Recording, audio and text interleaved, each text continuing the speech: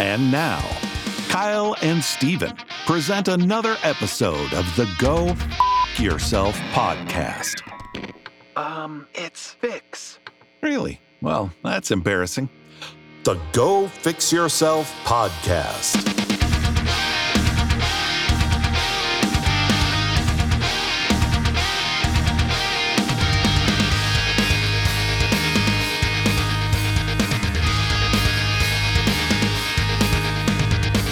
Welcome to the Go Fix Yourself podcast, where we like to say that we're fixing the way we view the world one conversation at a time. Nailed it. Yeah, I was going to say, Well for done. the people just joining, we did redo that intro. No, it was perfect. But that's the funny thing. We have this like new catchphrase, right? Fixing the world one fixing see? the world one conversation at a time. We're getting confused. We're getting ahead of ourselves. But yeah, we're still struggling with it. We got a new catchphrase. We're sticking to it. Sitting next to me, as always, is Stevel Knievel. Oh, thank you. Stephen That was my Cornfield. Xbox gamer name. I know. How could you pass Yeah. that up? And sitting across from us is none other top 40 hunkiest firefighters in the U.S. What? Don't fact check me on that. Oh, I was going to say. Twice voted. That's some wicked Dude, I just editorialization right believe. there. I know. I'm like, what is he talking about? I'm choosing to believe. Andre Horton. Welcome to the podcast, my Welcome, friend. Gentlemen, man. nice to be here. Yeah, we decided to have you on. I go through my Facebook messages. I'm like, this is the perfect guy to have on the podcast. He's done so many things in his life.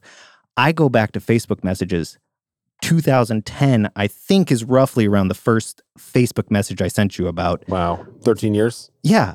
And then before that, 2010. What were you guys talking about back then? You weren't that cool. I was zero cool. Neither one I of us said, were cool. I don't. Nobody was cool back then. I am looking to pay somebody to take pictures of my band. A lot of denim. A lot of denim, I think. Yeah. Or was that was late 90s? Sorry. Yeah, I had the swoopy hair, all that stuff. So I had what- dreadlocks, I think. But dreadlocks Did you? at the I time? did. No, I don't know if I was 2010. What we like to say is with the podcast, his parents listen to every single episode. They are our biggest fan. Rick and Carol in Rick and upstate Carol. New York. They listen to the podcast, but they don't know the people that we know up here. And so basically how it started was like, my mom was like, oh, that was a great guest you had on. I didn't know anything about them. And I'm like, you don't know anybody on this podcast. You're not No, you supposed don't to. know anybody. Yeah, I said on this podcast. Okay, she's listening right now and being like, Love you, Carol. boy. Anyway, Dangerous. so yeah, tell her and my dad who you are and what you do right now. And then we'll get into what were the their names nitty-gritty. again? We got Rick and Carol. Rick and Carol. Perfect. Dude, that was your like voiceover voice. I know. Rick and Carol. Rick and Carol. Rick and Carol, greetings tonight. They're not going to hear us back. What do I do right now? People ask me what I do, and it's I've never been one of those people where what I do defines me very well. So what I do sometimes is an accident. So I fell into being a firefighter. And it wasn't because I was a kid, when you're little, like, I want to be a firefighter when I get older. Nope. It was something that I fell into at 39, the age of Interesting. 39. Like, I had gray hairs. Your all prime over. years. That's what I hear. Yeah. I had gray shoulder hair I found like the week of the test. I'm like putting a tank top on for the first time in a decade. And I'm like, oh my goodness, is that gray shoulder hair? Like, if you get gray shoulder hair, that means, Yeah, that's You're going to be a silver fox. yeah. you got quick. salt and pepper Quick. everywhere. Yeah. And I was at a prior job, and I was telling you guys prior to the show starting that it was a weird week. And so I had one of my peers, he's like, hey, you should try out for the fire department, man. And I was like, that is for 20-year-olds with no neck. Yeah. Like the CrossFit dudes that just like put I can pick Yeah. up people. yeah, they have all the time. creatine all the time and whey shakes and Yeah. stuff. Anyway, nevertheless, I applied for the Anchorage Fire Department and went through their entire process. And what I was telling you is when you go through any kind of interview process and you don't have to do it, but you're just kind of doing it for the fun of it, there's no stress. You're not even pressured to like answer correctly. You can editorialize it. So I went through their entire process and got hired at 39. And I was like, wait till they find out that I'm 39. You were just like, well, let's see what happens. Yeah, it We was need to bring exactly- in the AFD. We need to talk Right. to them. Yeah. Bring them in. And then I didn't tell my wife until I Oh, got wow. Yeah. She's like, why are there so many sweaty clothes in here? And I was like, I did this physical test where I thought I was going to die. But I rested on my laurels from my previous life as a professional athlete and made it through the test. I was enjoying myself every single step because there's like 20 things you have to do to get hired. And there's usually thousands of people trying to get hired. In this case, there's only several hundred. Yeah. But, So it's like a Up in class, Anchorage. and then Yeah, certain class. few get Right. picked, right? yeah. So Were you climbing walls like you with had to rope? carry, You know, carry chainsaws around and like Oh. do this crazy stuff. I was having fun. Yeah, I mean, that does sound I kind was of like, fun, all right, actually. But We then you're should done- try out. I don't know if we should. You should. I tell don't everybody, think we should. You know, obviously, I'm an outspoken. They're gonna like give me a Advocate for chainsaw it and be now. like, actually, you know what? On second thought, I Like, think you should just go. I You're with think a he that. little too started the excited. fire. Yeah. He started He it. started just to have us show up. Yeah, man, so sure you should be here, sir. I've got some stories about. Anyway, people's doing things just for us to show up is interesting. But nevertheless, I am a firefighter now. curious now. I know, right? Sorry, and then sorry. I got assigned to this station where it's the water rescue station. So like, Horton, you got to learn how to dive. I'm like, is that Oh. underwater? And they're Yeah. like, yeah, you got to dive. I'm like, look at me. How many black people do you know in the state of Alaska dive?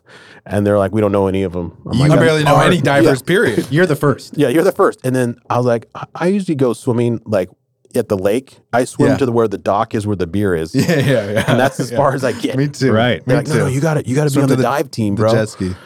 So anyway, the last couple of years have been interesting. I've been there 4 years now, and then I was on the dive team, so I had to learn how to dive.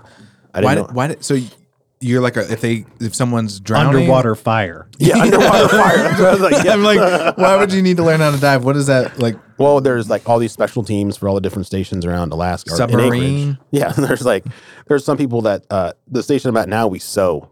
We're like the seamstresses. Oh, And like I didn't even know that. You go over there, That's there's one this of your huge skill table sets? of sewing machines, and they're like, okay, you're gonna sew now, Horton. What? Are you kidding? Yeah, mind That's so blown. cool. Like, so I was over there making tool pouches and just screwing around. well, that's kind of cool. That's a useful I skill. was saying Yeah. that's super useful. Yeah, that's what I said. But these sewing machines, like, you could sew your hand closed.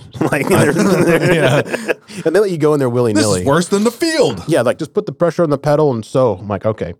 But I digress. Before that, they were just, you got to learn how to dive and do water Interesting. rescue. So we run boats and jet skis in the Turnagain Arm. And then if there used to do ice rescue, which was, I thought, terrifying. For sure. You jump in the little hole. And you can't, it's dark down there. You were cold plunging before it was cool. Yeah, right? Yeah. And then they didn't tell you this either. Is like everywhere in Alaska or in East Anchorage where we do these rescues, it is dark. Right. Like, Oh, I bet. So you jump Yeah. down there, it's murky. Like there's lakes in Anchorage I've jumped into. I'm like, oh, yeah. Goose Lake yeah, is, Goose Lake. There's shopping carts and tires and all kinds of stuff in there. I'm sure.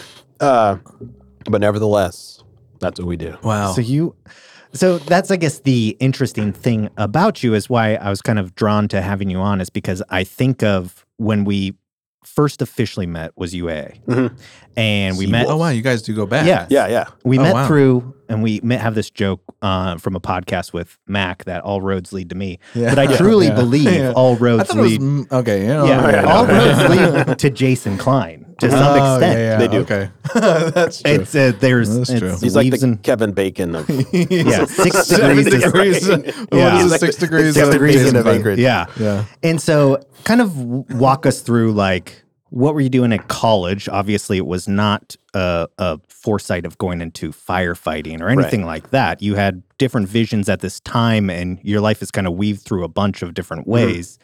I know skiing's involved and all that stuff. So take us back to kind of around that time period. My And- formative years is yeah. Yes, like, please. a collegiate. I think you make a good point. Like I swear, like I make this analogy with people about my rear view mirror and my windshield.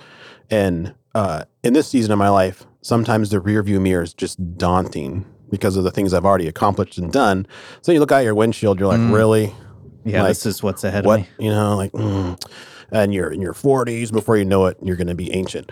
But where I'm going with that is just like looking back, everything has correlated and worked out mysteriously awesome. Right. Yeah.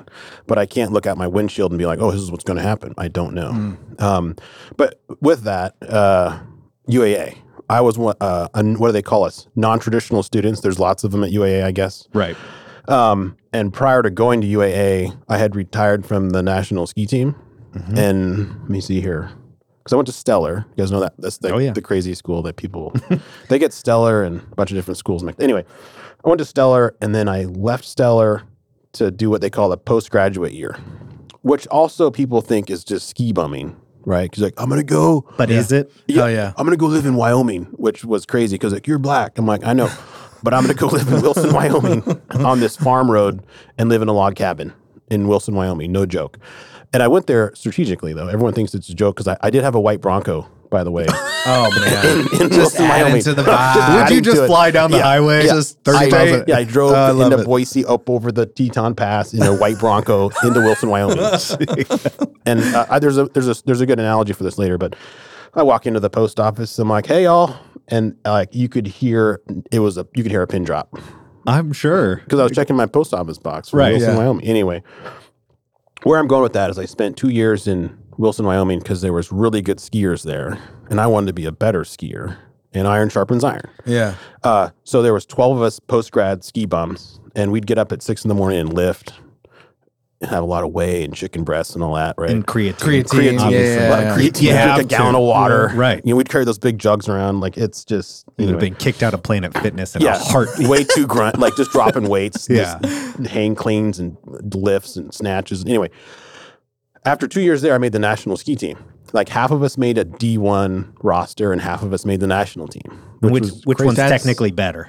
Well, it depends on your route. Right. Like D1's One's college awesome. and One's one's- college and one's the national sports team. Right. So I was like, I was always wanted to make the national sports team because I was like this chubby little black kid from Alaska. I'm like, I want to make the ski team. And because my parents are both school teachers. Okay, So yeah. like demographically, that's impossible. Sure. Because school teachers don't make enough to support such an expensive sport. Yeah. And people same. don't realize Very expensive. how expensive skiing Ridiculous. is because Yeah. I've talked to several people that are on ski teams of sorts. Mm-hmm. And how much roughly would you say, because you have to have several sets of skis, how much are you talking price range for skis? I mean, it's like thousands. I mean, Yeah, make a good pair of race skis is $1,000. right. And so you have to have several sets, right? Typically, Typically? I was like one of those hobos. Right. Like I had like You one had pair one. for like multiple events. Your ride or dies. Yeah, ride or dies. Like these are way too long for Better this not race. break. Better not break. I'm gonna make it. Or I'll I'm gonna die. make it. Damn it! And people would laugh at me because I'd show up with like 3 pairs of skis. They're like, "These are all you got," but I tuned them myself. Right. I didn't have my- Really? They would Yeah. laugh at you. Oh, come on. I was like like already I would laugh at myself if I saw me back then. 'Cause, Sure. Like first off, I was 225.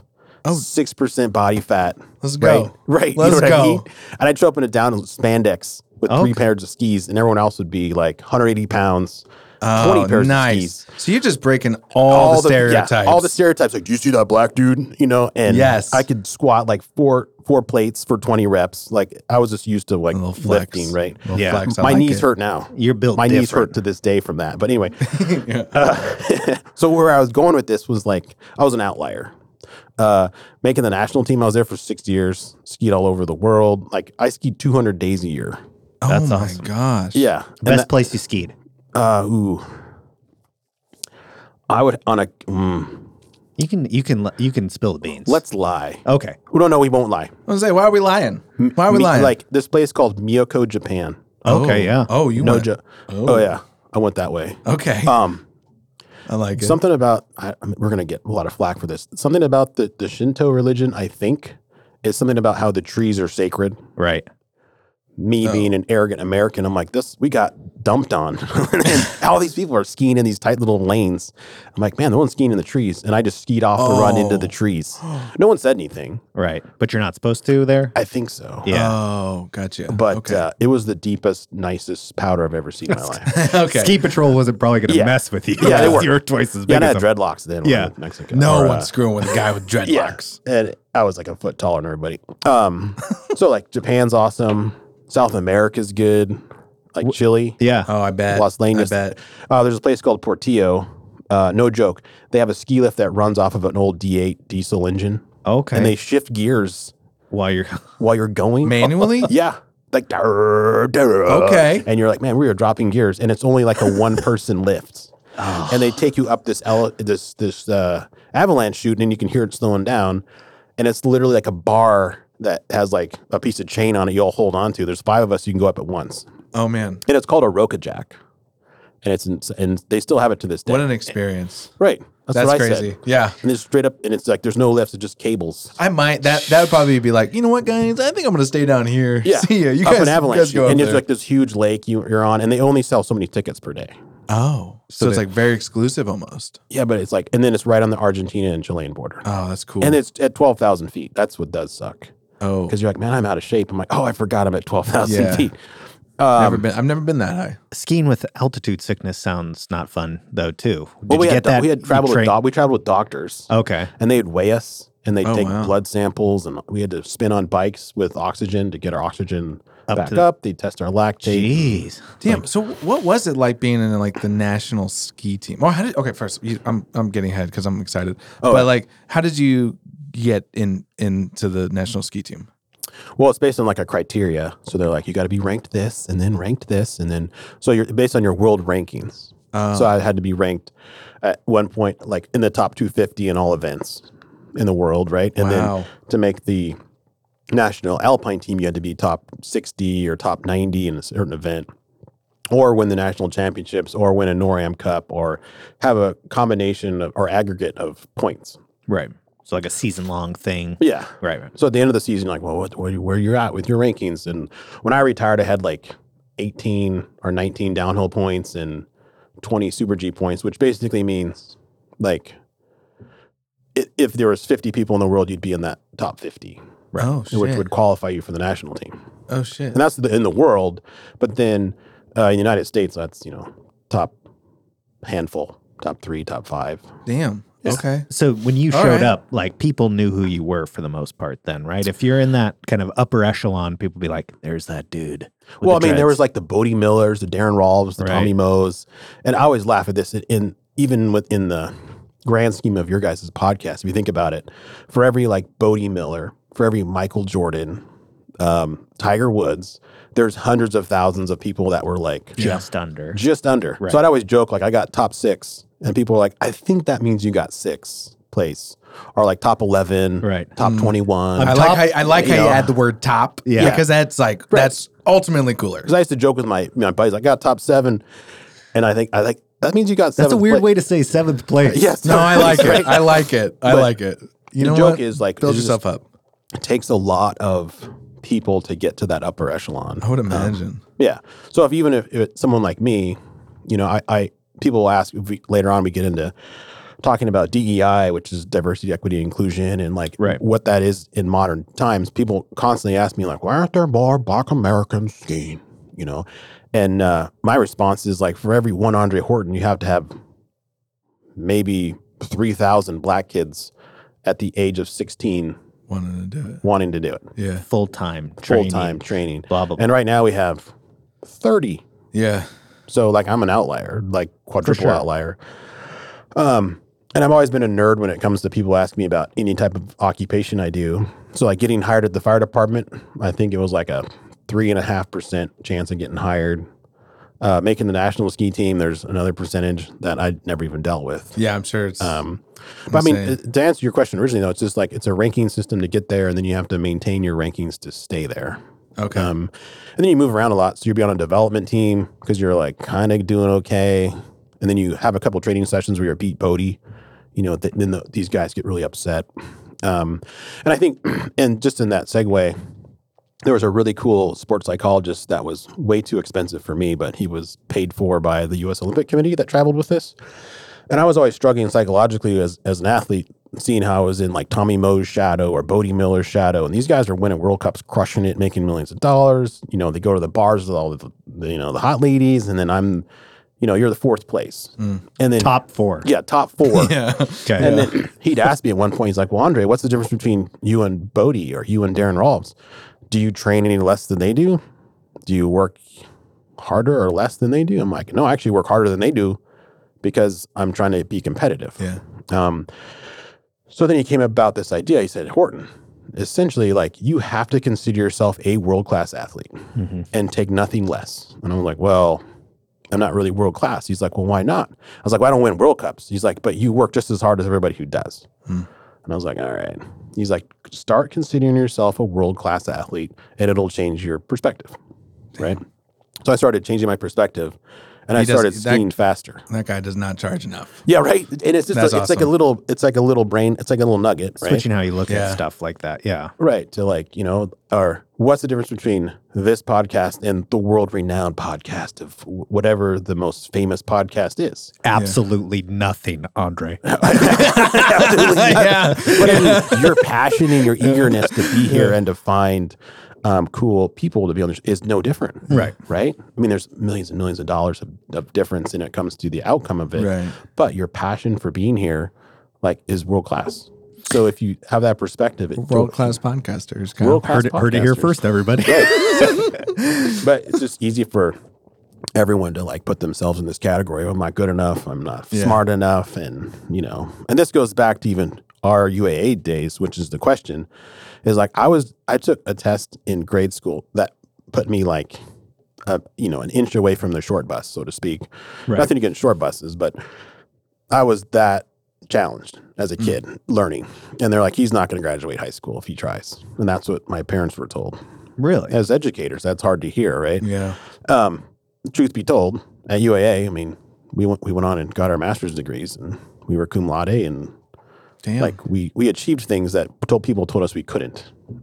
So why do you think that was in terms of barely passing stuff to? Do you think you just did not care about school at that time? Like that was not a priority? Is that why you feel like you didn't like pass stuff? Or did you feel like you actually struggled with learning at that time? Much like my life now, I was a square peg. Right. And they're like, oh, here's a round hole. Fit it. Yeah. And doing like stuff different. Yeah. And even what's funny now is being a parent going like 20, 30 years later, I see my kids struggle with the same thing. And I'm like, you know what?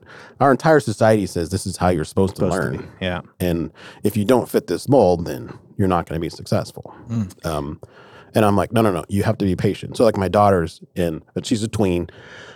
And she's in junior high. She's like, oh, I'm worried about this. And then there's boys. And then I stink. And then I'm like, oh, it's puberty. And then she's like, Dad, can I catch puberty? Like it's COVID. And I'm like, well, anyway. Sort of. But I had to go through these processes and joke with her about it. It's just junior high. Junior high is horrible for everyone. Yeah. But these seasons you go through, like you will survive and you move on.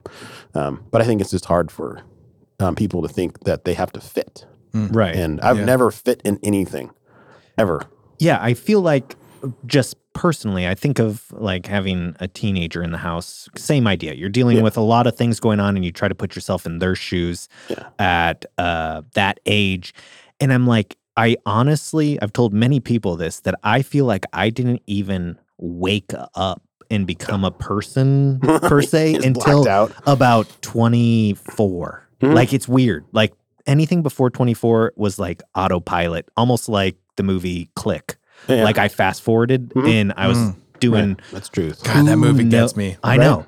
And then so heartbreaking. Before I know it, I'm 24. I graduated. I'm like, I don't know what to do. I thought I was going to be a millionaire next year because that was obviously on my goals. And no one gave me $1 million yet. So I'm probably not going to make it in the next 12 months. Yeah. So it's just like, I try to have a little bit of humility when I'm looking at a kid that's like, oh, school's tough. And I'm like, man, you don't even know when you have so much ahead of you that try to realize that not to be so hard, but that you're right. There is like a stigma that your kids should be smart and get straight A's and do all these things that I think is just peer pressure from other parents of, my kid is, whatever.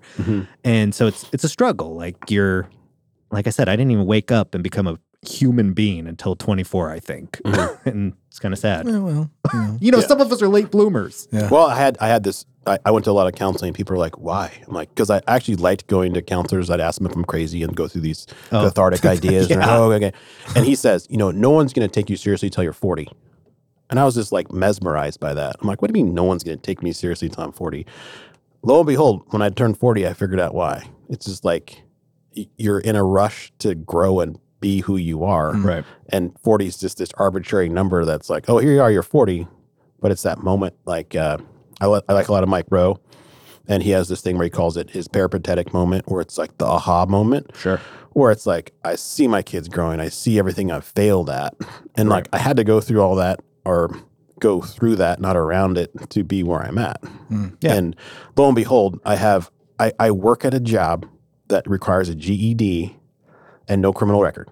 but I have a master's degree and 20 years of life experience. Yeah. But I wouldn't give the job up for anything because I enjoy it so much because of my quality of life. And when I started working where I'm working now, I lost 70% of my income. Yeah. That's how much of a pay cut I was doing my entrepreneurial stuff before that. Oh, wow. So then you're like, why would you give that up? Happiness. Sure. And like I had making plenty of money. The problem is like, I didn't have time to spend it or time to sit down and just be like, this is nice. Be happy for Just be happy where I'm at. Yeah. So this whole 40 thing was like, maybe they call this a midlife crisis. Yeah. Oh, shit. Because I think we're pushed to like want to be successful and be millionaires and be and at some point you realize you're like, well, I'm not going to be that, or I'm going to be that later. But it's okay to just marinate in the season we're in now. Sure. That was probably like one of my greatest lessons was just like, it's okay to just be right now. I love that. I love that, like, you know, you're open about talking about this stuff too, because I feel like a lot of people, we don't talk about this shit. Oh, yeah. Where it's like terrifying. My uncle, you know, because I was like in my early 20s and I was like, I have no idea what I want to do. And he was like,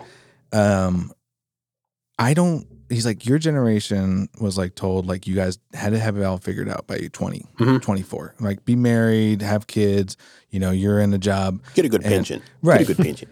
And he's like, I'm giving you guys like, he didn't say it like this. He's not giving it to us, but like, he's basically saying like till 30, like that's how long you have to figure it out. Right. Have fun, like enjoy it. And then it's still like, once you maybe have it figured out, once you're on that line, and it doesn't have to be 30, it can be 50, it can be 60, it can be 80. But like, you know, then you start to kind of like navigate that a little bit and kind of work through those. You're wiser. Yeah. And you work through those like mental barriers, like you're saying, and like you find out about that, you know, enjoying where you were. Yeah. Like, and that's the thing. I'm like, I look back in 20s, I look back at cutting caliber and business stuff, and I'm like, I just want to be a millionaire by the time I'm 30, and you just go. But I'm like, damn, I wish I would have just been in that moment and just enjoyed like building and creating that giant empire that we created. You know, it's just like how giant or small it was, but just like being like, I'm enjoying that. And I think it's funny because it's just been on my mind recently too. And so that's so cool that you're also open about talking about this stuff. And I love that. We get pushed past those moments where we like, and I don't know what your guys' background, at least how I was raised, like Christian, was like this whole idea. I mean, some people are like, what kind of podcast is this going to turn into? No, turn into whatever. That is one of our like main topics because we both grew up Christian too. Oh, okay. Because they always talked about the Sabbath and rest, and I'm like, what is that? I mean, come on, is that only Sundays? And we're talking about blue laws now. You can't have booze on Sunday. And where I'm going with this is like this idea of rest took me a while to figure out. Sure. And who was I? I was just down in Central Oregon talking to a friend I haven't seen in almost 10 years. Anyway, he runs this huge manufacturing company, and he looked at me, he looked super stressed, but his building is twice the size it was I saw him last time. I pulled him aside. I was like, you know what? You are going to look back and regret how successful you could have been because you didn't take time to recognize the win you are succeeding at right now. And that's rest. And you need a nap. Yeah, you need a nap. Yeah. And so for you guys to know, like when I was a kid, they say, on the seventh day, God rested. Right. And I was like, why would the creator of the earth need to rest? Yeah. And I could never figure that out. Creatine. Until, like, he didn't make creatine yet. Yeah, he didn't make creatine and whey shakes. Right? And then I recognized like it was this moment of recognition of what you've accomplished. Right. Where you can sit back and be like, oh, okay. That's pretty good. Yeah. This looks pretty cool. I created all this whole universe. Yeah. So that's the idea of rest. Whatever your spiritual background is like we don't rest. Right. So it's the hustle, it's the constant thing, and nothing's ever good enough. Where if you actually just force yourself to stop for a second, you're like, you know, this is pretty awesome. Yeah. Just takes time to like go full circle. Yeah, and then even to add on top of that, just be proud of yourself for where you are. Because I think you can look back and be like, well, like for me, right, I did like the YouTube game for years, and then I still like never cracked like 700 subscribers, but I did it every week for 2 years. Really? Yeah. And I was that's where I was. And I for the longest time I looked back and I was like, that's a failure. I used to tell myself that. And then it wasn't until like I don't know, it had to have been like when I got married, I was like, man, I'm proud of myself because I learned a lot and I've been through a lot because of that. And like now I have a job, a business that I've created because of that. And so it's like, oh my gosh, I'm looking at these like all wrong. And so it's being proud of yourself, I think. Yeah. I think that's the one thing I'm like really like trying to enjoy and be grateful. You know how they say like, oh, wake up and write 3 things you're grateful for in your journal. And it's like, I'm like kind of still there a little bit. I'm trying to do this, but it's still being like proud of yourself for the journey. Yeah. Right. And it's like it took a lot to get here. You're here now and be okay with it. Whether you feel like that's success or not. Yeah. It doesn't matter. Just be proud of where you're at. And they'd always give you that Michael Jordan thing, like he's lost more 3-pointers than he's made. And they did that. Did he though? Yeah, I know. They were all, you know. I mean, everything he did was Barry Bonds struck out more times than he could. The caveat is because like he was up to bat more. Yeah. Well, these businesses that I've ran, I would used to call them failures too, because I've lost. Let me see, 3. Oh, I've left 3 businesses whether I wanted to or not. One like I had a donut operation I ran. Dipper Donuts. Yeah, I remember. And then I had an accounting firm, and then I had an advertising agency, and all those like left in, like they still exist. So like okay, and then I'm like, they're business failures. They still exist to this day. Yeah. Well, the donut place in doesn't. Some form. Yeah, in some form. Like the advertising agency's crushed it. They're doing great. No way. And the caveat is like I actually got sued by them when I left, even though I founded it. But then they're all my best friends now, and I wouldn't. And so where I'm going with this is like I wouldn't give up that loss and failure and for nothing. I'd do it over again too. The donut thing, I call it the donut debacle. Like everything I learned about that, because it started with like I bought Golden Donuts, and then that failed after I bought Golden Donuts because the deal fell through, but they already had closed on it, and I already quit my job. So then I started Dipper Donuts, and that was a whole nother debacle too. Even though it was everyone's like, oh, this is great, I love these donuts and getting diabetes, and we were ripping. And then I remember that I had to like, I got sued by my business partner to leave. Oh. And I'm like, well, this is weird. Like, can you just send me a text? You don't have to sue me for it. But nevertheless, like that was the demise of it. I just chose to leave. Yeah. So I walked away from all my sweat equity and and I was like, well, I'm into this somehow. And so I got paid for that, but then I walked away. So it was depressing if you think about it. I would just walk home and just weep. Yeah, to be honest. And that was like my 3rd business where I would do that. But I like going back to what you said, I wouldn't give it up. Like, sure. It made me who I am. Yep. It would just hurt, man. Yeah. I mean, maybe in that moment it like can suck. I can feel that. Oh, for sure. Yeah. But I mean, like it turns a corner. Yeah. Right. And same thing with ski racing, for instance. Like you'd wreck hard. I blew my knee out a couple of times, concussions, broke my back, dislocated shoulders. God, that's why I don't ski. Yeah, and they're all like, I wish these wrecks happened at like under 70 miles an hour, but they never did. My God. And the best part was the video. I'd get upset at my ski coach. I'm like, never stop filming. Always. Like, just film the whole thing. My God. Like, all the way into the woods. Whatever, I love it. The concussions. But, oh my God. So where I was going with all this is I was actually a quick story was when I was in Deer Valley. If you guys know where Deer Valley is, Utah. I haven't been. You can ski through like multi-million-dollar like lawns, and it's like all the homes are inside of the ski area. Oh, and there's like roads underneath the ski area. Fancy. Very opulent. Very opulent. Okay. Anyway, I was on the national ski team, and I had a what they call a gold pass, which is like this little gold medallion you wear, and it's the ski pass. Oh. And there's no RFID that you just like kind of pull back like you're Superman, and you show them the medallion, like, oh, sir, go right ahead. Because there's only like 1,000 of them. Really? Oh my God. They had extra one. They're like, here, take this for the day. And they're $30,000. The medallion is, right? And it's called a gold pass. So people like these high-end individuals would buy the gold pass to sponsor the ski team. And then the ski team is like, you want to go skiing for the day, just take a gold pass. I'm like, all right. Oh.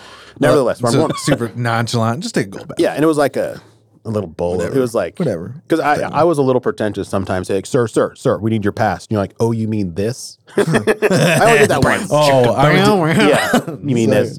Yeah. But anyway, I was riding up this lift with this guy, and I could tell he was probably loaded. Like you could just feel that. And I didn't really say anything. And I'm weird about celebrities. Like I don't like he puts his pants on the same way I do. I don't care who he is. But his money was falling out of his pocket. Like bullion was falling. Like his watch. I looked at. I was like, good grief, that thing looks like it's, And so I started a conversation with him. I was like, oh, what are you doing out here? You gonna go ripping? And And before I could finish it, he's like, yeah, why, you want to race? I'm like, and he had no idea who I was, right? And I didn't take the Put bait some money on it. quite then. I was like, so I started talking to him interpersonally, like, what are you doing out here? And come to find out, he had flown his helicopter to Deer Valley to ski for the day. So he's got expensive taste in so he transportation. flew his jet to the airport and then a helicopter to Deer Valley. Oh my God. And then here's the craziest disappointing part. Is like, as I find out more and more about him, like no one wanted to go with him. He had 0 friends. 0 friends. Billionaire. Oh. 0 friends. Oh, buddy. Yeah, but so I'm like, here, I'm this like ridiculously poor skier. Because I mean, that's the thing. You're just, but I was like, I promised myself I'm never going to be that guy. Like, would I give up $1 billion to have friends, and a family and relationships, or would you take $1 billion? Ooh, that's a question. Right?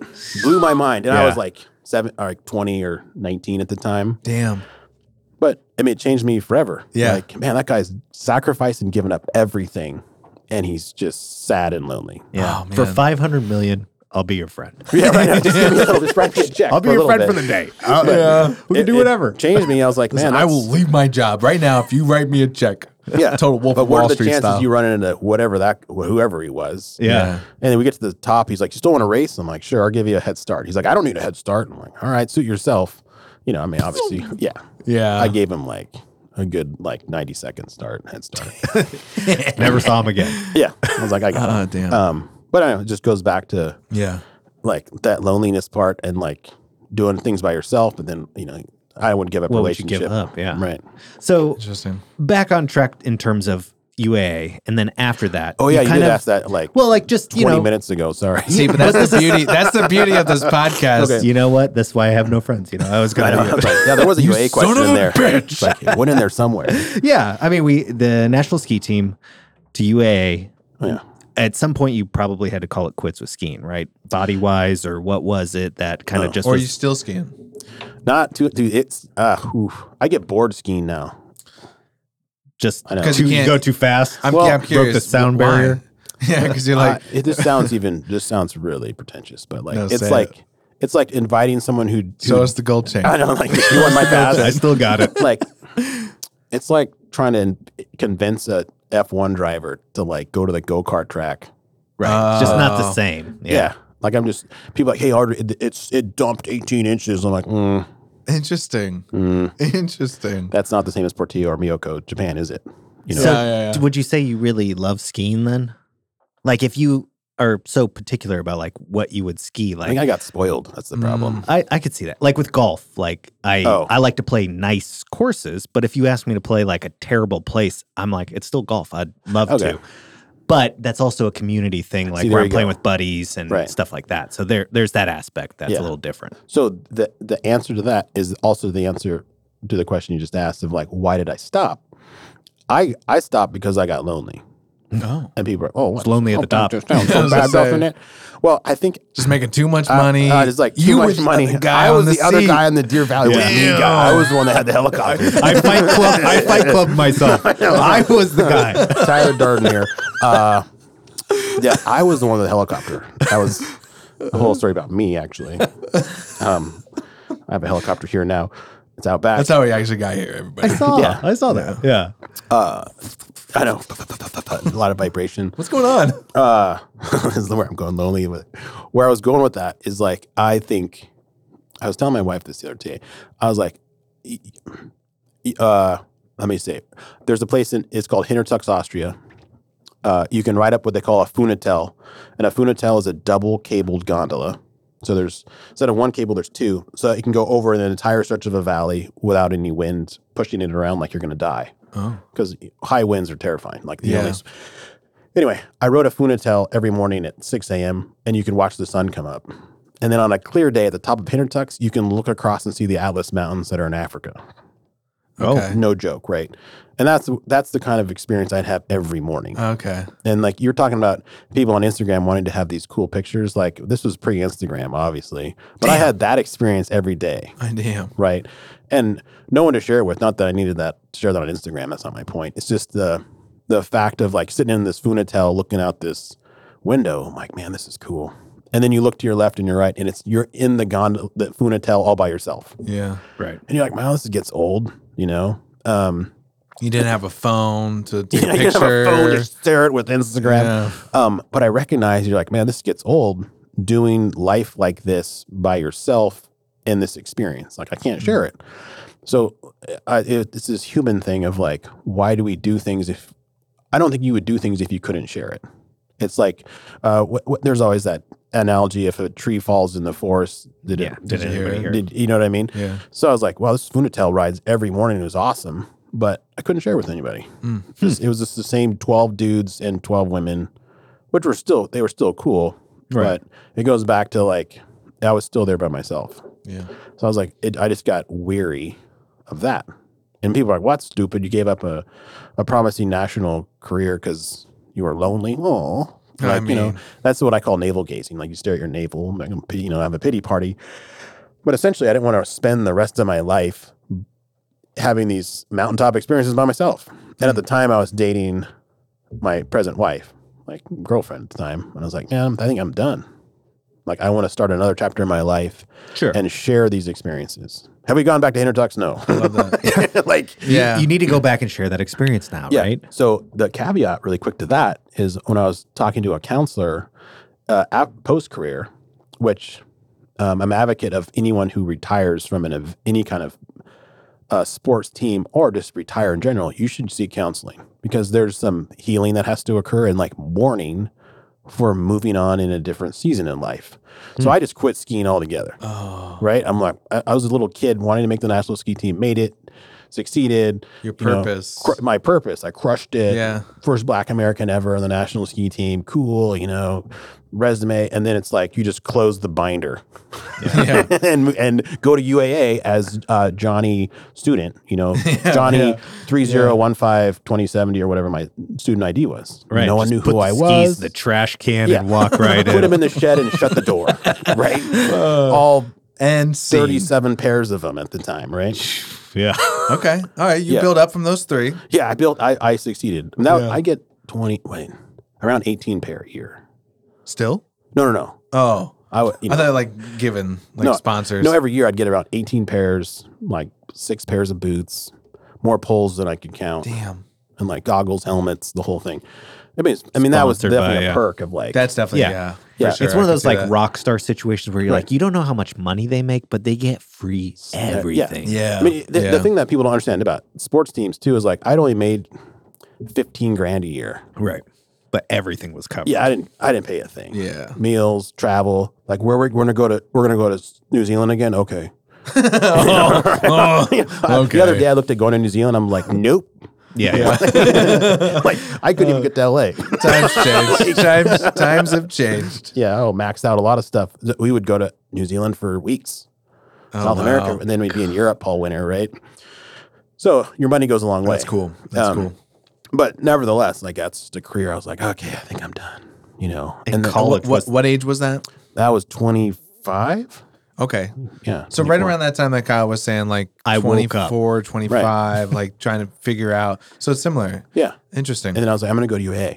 And I appreciated the obscurity from going from like world-class athlete, like the top echelons, you know, top like national championships. I was winning the national championships at Alyeska. That was the year they had them. And I ended up getting 4th place. So that's my joke about top four. Yeah. And I lost by 1800ths of a second. Wow.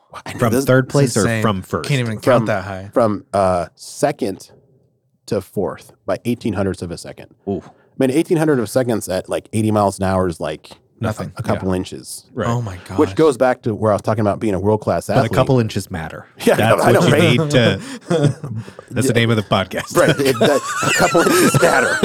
Every inch matters. That's what she But said, it goes back to this whole like, I was beating Darren Rolfs and Bodie Miller at the time. Right. And like, so these are the best guys in the world. Yeah. Like Bodie Miller just had the World Cup season of, historic. So I'm not any less of a world-class athlete, but I ended up beating him at the championships, and I worked as hard as he did, but I lost by, was that a couple inches? Right. Literally. Oh man. But it's not a big deal. It just goes back to, like believing in yourself even then. Yeah. But going back to UA, I appreciated the obscurity of going just into the halls of Incognito. Totally, right? doing GERs, History 101. They're like, sir, do you have a hall pass? Yeah, And we're yeah. like, oh, fuck. I forgot to give this back. It's like 30 grand paid for my tuition. I have a books. couple of them. And I probably could have gone to a D1 college and skied. So why did you choose UA? The obscurity. Like you just Just want to because get of away that? from it, you know? And All the some parts of me fame. regret, like, it would have been cool to be a D1 skier and, like, ski for Yeah. a college. But I was also a speed skier. Like, I did downhill and Super G and some giant slalom, where, like, college is all tech. You know, like lots of little gates and turns. I'm like, what is this turn stuff? Speeds of I got the 80. need for speed. Damn. Right. Yeah. I can't even imagine going that fast on skis, dude. It's scary. It's a drug. No. It's more stable than you think. Maybe for you. Yeah. Like, I think- don't look down at your skis. They're just going all was over the gonna say, place. Bro, you know? I was gonna say I haven't been up on any mountain because the last time I was getting off the chairlift and I just beefed it. just wrecked. Everybody started laughing. I went down once, struggled, right? Of course, tumbled down, and then I was like, you know what? I'm gonna be at the Sitz Mark. Little I'm baby done. giraffe getting off there. Yeah, that's exactly what it was. Your feet are going all over the place. That's exactly what it was. Do you know Chris Bryant from Yeah. UA days? So the story was that Jason, me, Dustin, Jason might not have been there, but we all took Chris Bryant up to Alyeska for snowboarding his first time ever. It is comical. And we took a great basketball player for UA, great buddy of mine still. We took him up to the very, very top his first run. No, you Motor fuckers, skills you failed. fuckers. It was a real dick move. Yeah, that's But awful. we were like, we That's don't what want to happened to be me. on the magic carpet Yeah. of like the bunny hill for 3 hours. Right down Trapline or Mighty Might. Yeah, so we went right up to the top. It was a great powder day, and my he goodness. took. Do you ski? I snowboarded. I haven't in years, but we took him up there. It's like and, riding a bike. Yeah, Is it and we're all having the time of our life going up and down, and he has probably gone like 200 yards because Yeah. he's stuck That in was the me, powder, man. just started rolling down like Take their skis off and just start walking I down. was pizza slicing the whole way, but I was still tumbling. So UAA connection there as well, and he's Yeah. probably still up there on Alyeska trying to get down. Yeah. A couple years Man, later. There, Yeah, he's still there. That I feel that. Chris, if you're listening, I feel that because I was there and I've never been back. We need to go again. Yes, Yeah. Chris. I miss you. Yeah, good guy. Go to the gym with him. You gotta Yeah. go see him sometime. He does this training thing. Yeah. and, Yeah. You guys probably have all the gym equipment you could probably have for the fire department, huh? every station has a gym in it. Yeah, That's pretty, pretty pretty badass. nice ones. I would say so. I mean, I stopped going to Planet Fitness because I just work out at the gym at the station now. I got you. That's cool. But So- I mean, you do have long shifts, so you gotta. Yeah, well, Fill the time. I'm gonna get into that. Okay. But then, so basically, you go to UA, Mm-hmm. you graduate with masters. I just kept going. You know that Yeah. problem. You just keep Kept going. What was Going it? What was it that kept you going? Because you were like, you said earlier that you were like, you weren't a good student. I can relate. And I went to college, and I only went 1 year, and that was music school. I went to college Yeah. for music, and I was like, fuck this. I'm And he out. sucked at it. Well, so if I went backwards, Not though, very far off, Kyle. Not very far off. I think I was a very, very, very good student. Just in some circumstances, just not intelligent by the round peg community. Right. Yeah. Square peg. You weren't a good test weren't- taker. Yeah, well, right. That and my mother gave me this book when I was a kid called Leo the Late Learner, and I read it all the time because it was this. I don't tell you a story, but essentially it's like figuring out how you learn. And I couldn't do it as a kid. They're like, just read the sentence. I'm like, what sentence? I Yeah. don't, it's like gibberish. Mom, what the hell is a sentence? Yeah, right. Is What's that, a word, yeah. Mom? And like, is this capitalized? Like, no, it's in the center. It's in the middle of the sentence. You don't capitalize that. I'm like, okay, stuff like that. Yeah, okay. I get you. I crossed a lot of I's, stuff like that. Like, I didn't cross an I. You were doing some crazy stuff. Right. That took me a second. Okay. Yeah, it's like Jackson Pollock on the, for an English teacher. But so I went to UAA. I figured out like I liked school. I liked academics because I got to do it my own way. And I think that's one thing about UA that is seriously understated is like we have all these alternative lifestyle students, but I think there's enough space inside of that institution to let you kind of sculpt out your own way of learning. So when I was doing my undergrad, I was like, hey man, I want to learn entrepreneurship. Like you don't have a program for that. You have marketing and general management and finance and economics, but I was like, I want to do entrepreneurship. So they let me kind of take my own course and create curriculums towards entrepreneurship. And I knew I liked entrepreneurship because inherently I think athletes and entrepreneurship have a lot in common. Like you got to plan your season. You got to have goals. You got to plan and struggle and kind of like figure out the eccentricities of what your outcomes are. Work on your ambiguities, like plan, organize. Like there's lots of things entrepreneurs and athletes have in common. Not to say that it goes both ways all the time. Right. But nevertheless, when I went to UA, I was like, I want to go the entrepreneurial route in marketing. And generally, like being an athlete, I had to go to interviews and learn how to speak in front of people all the time. So naturally, the marketing and sales route is what I did do. And I liked it. And then they were like, hey, Horton, we will let you not take the GMATs if you continue to do your MBA. I was like, is the GMAT a test? I don't even know what it was. I figured out what it was, but I was like, yeah, sure, I'll continue. So I just like went on from like my baccalaureate straight into my MBA. And then there was a guy, did you take a class with Al Boulay? I did not. I don't think that. He was awesome. But he was a retired CEO of BP Alaska. Oh, cool. Who came back to teach MBA and leadership. Okay, yeah. And it was like the awesomest class ever. And he kind of correlated and put a lot of things together at once that I loved. It was pretty cool. So that's how I kind of went towards the entrepreneurial finance route, because like, how do you start a company and how do you succeed at it?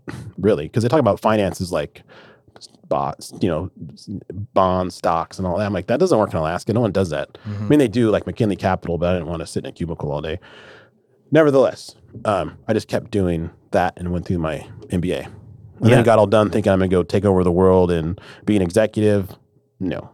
Yeah, that was kind of where I went to UA for finance, got my bachelor's, and then it was kind of, do I do my master's or do I not?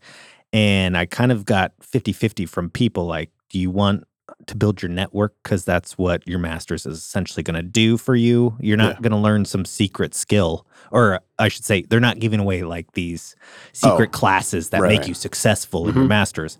And so I opted out of it. And, I was like, I feel a calling towards music. And that's what I did as soon as I graduated was music.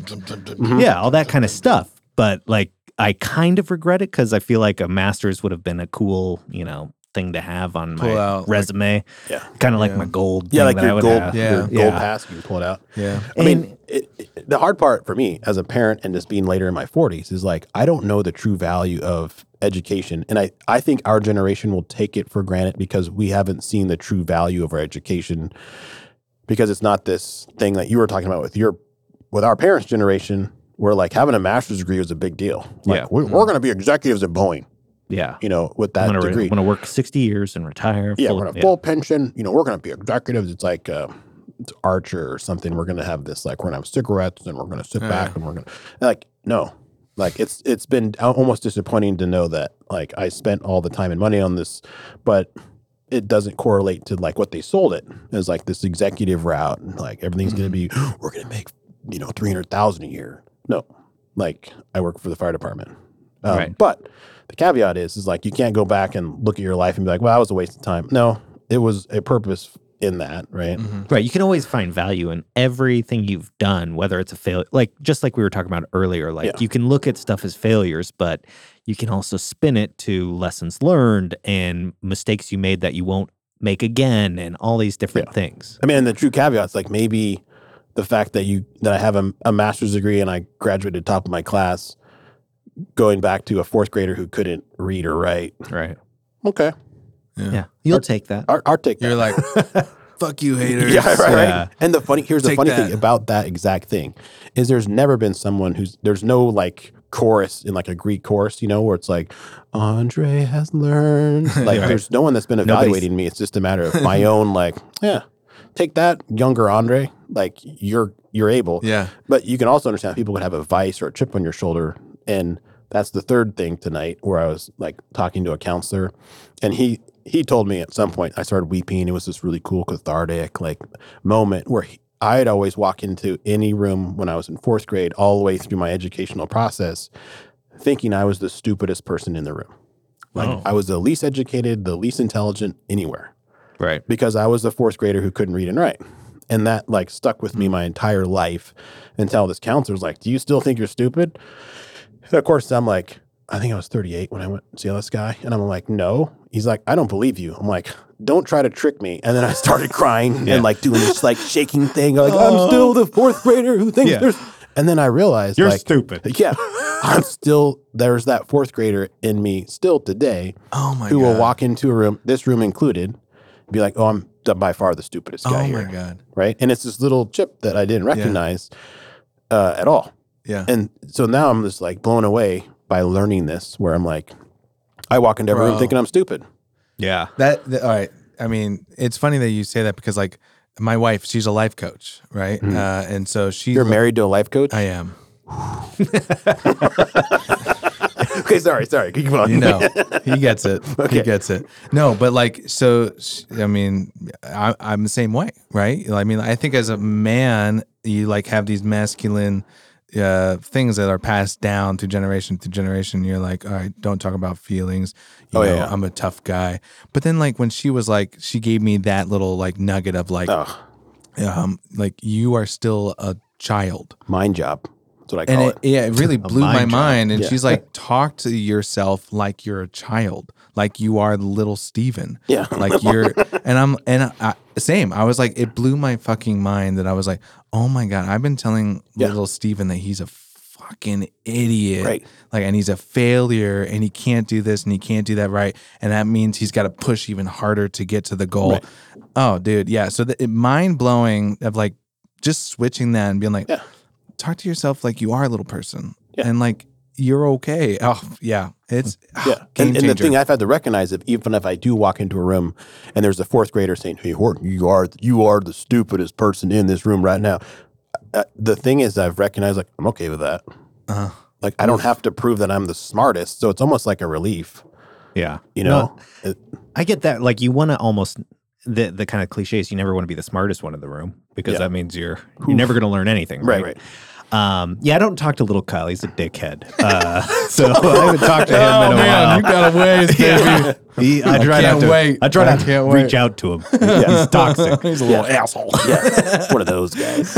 Yeah. No, I get that though, because I think as men, when you grow up, it's just like hard to kind of look at as a kid, because I think Steve and I both have a lot of, I hate using the word trauma. Oh yeah, because it is. We have to find a different word for I know, it. Yeah. right? Christian trauma, or just religious. We could do a podcast just on that. Oh, we have. Oh, okay, because I usually joke with people. I was like, I'm a professional Christian. You throw me a verse, I'm like, know that. Okay. Yeah. No, heard that. I got. Yep. Yeah.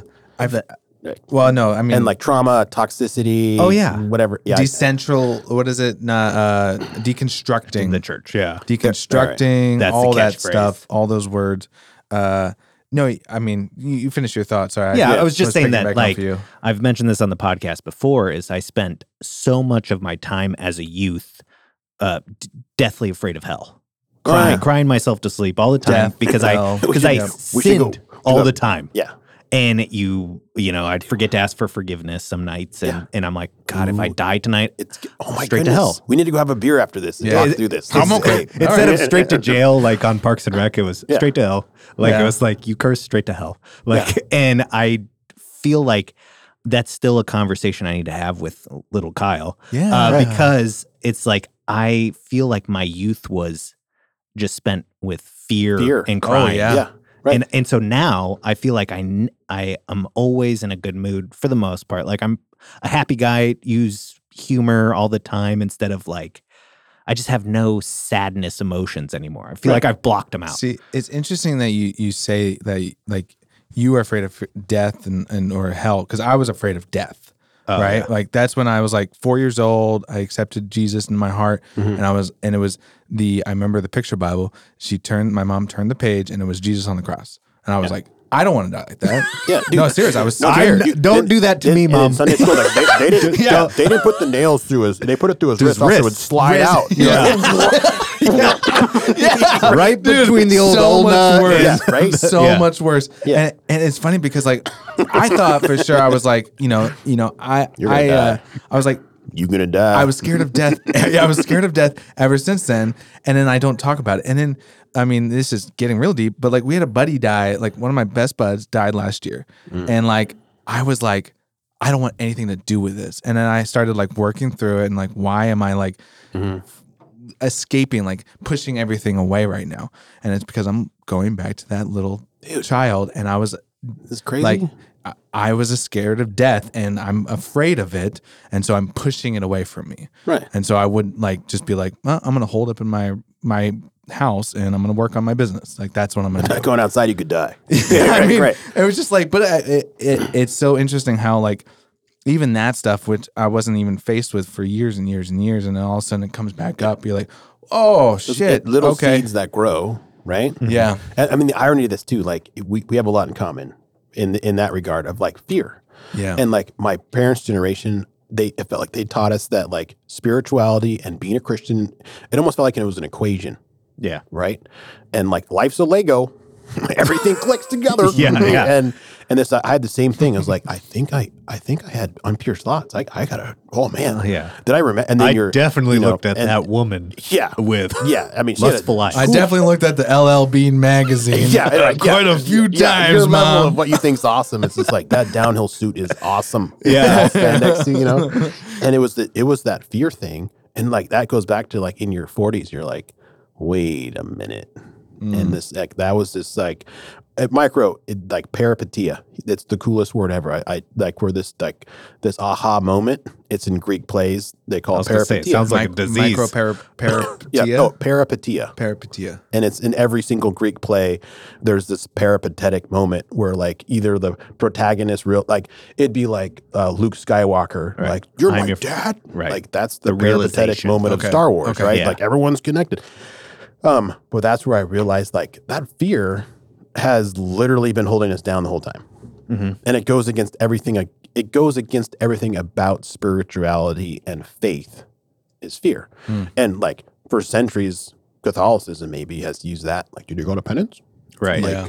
And then sometimes my parents or my dad will ask me about, like, did you tithe this month? Right.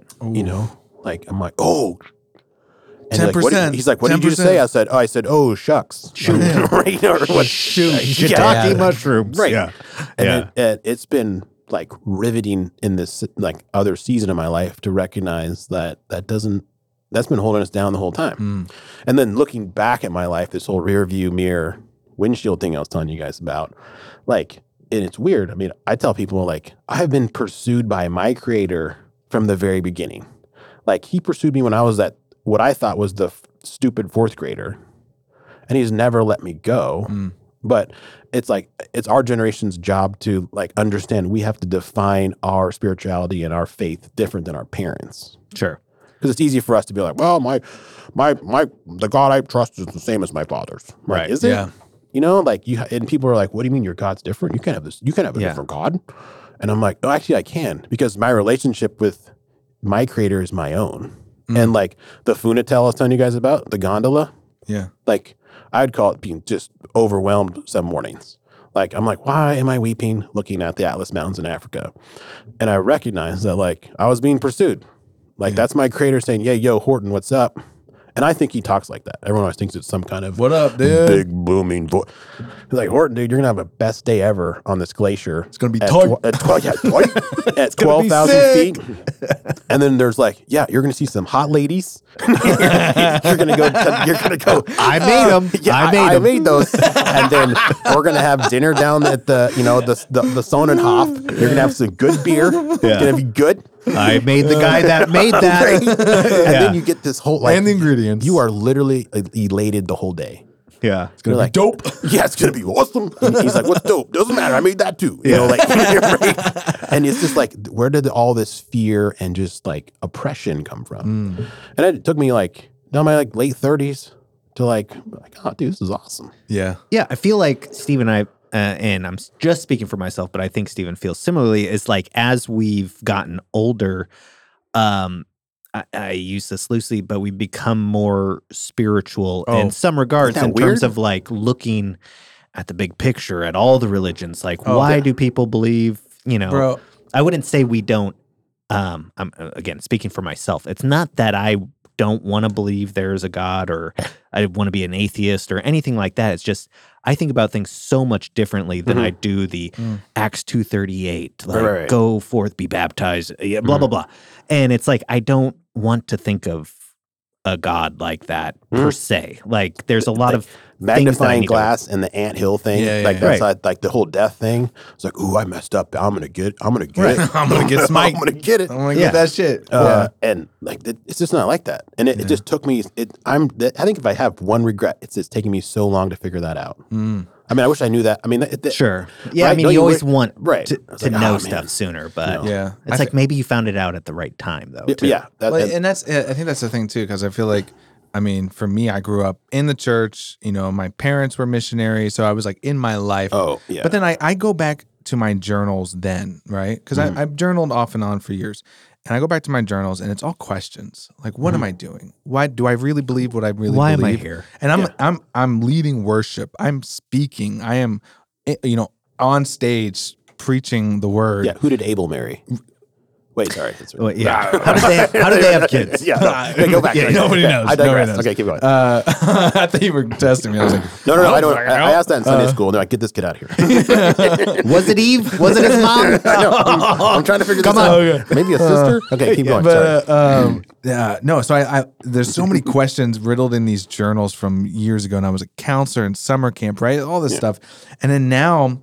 Like I look back at that as, sad little Stephen growing up, and I'm like, man, I am so much more. I look at my journals now, and it's night and day. I'm way more spiritual now because I think it was like it took me, and it was a really tough time to break through some of that guilt, that fear, and I'm still working through it for sure. There's no like. It's gone for good. Right. Like, I think there's still some stuff there.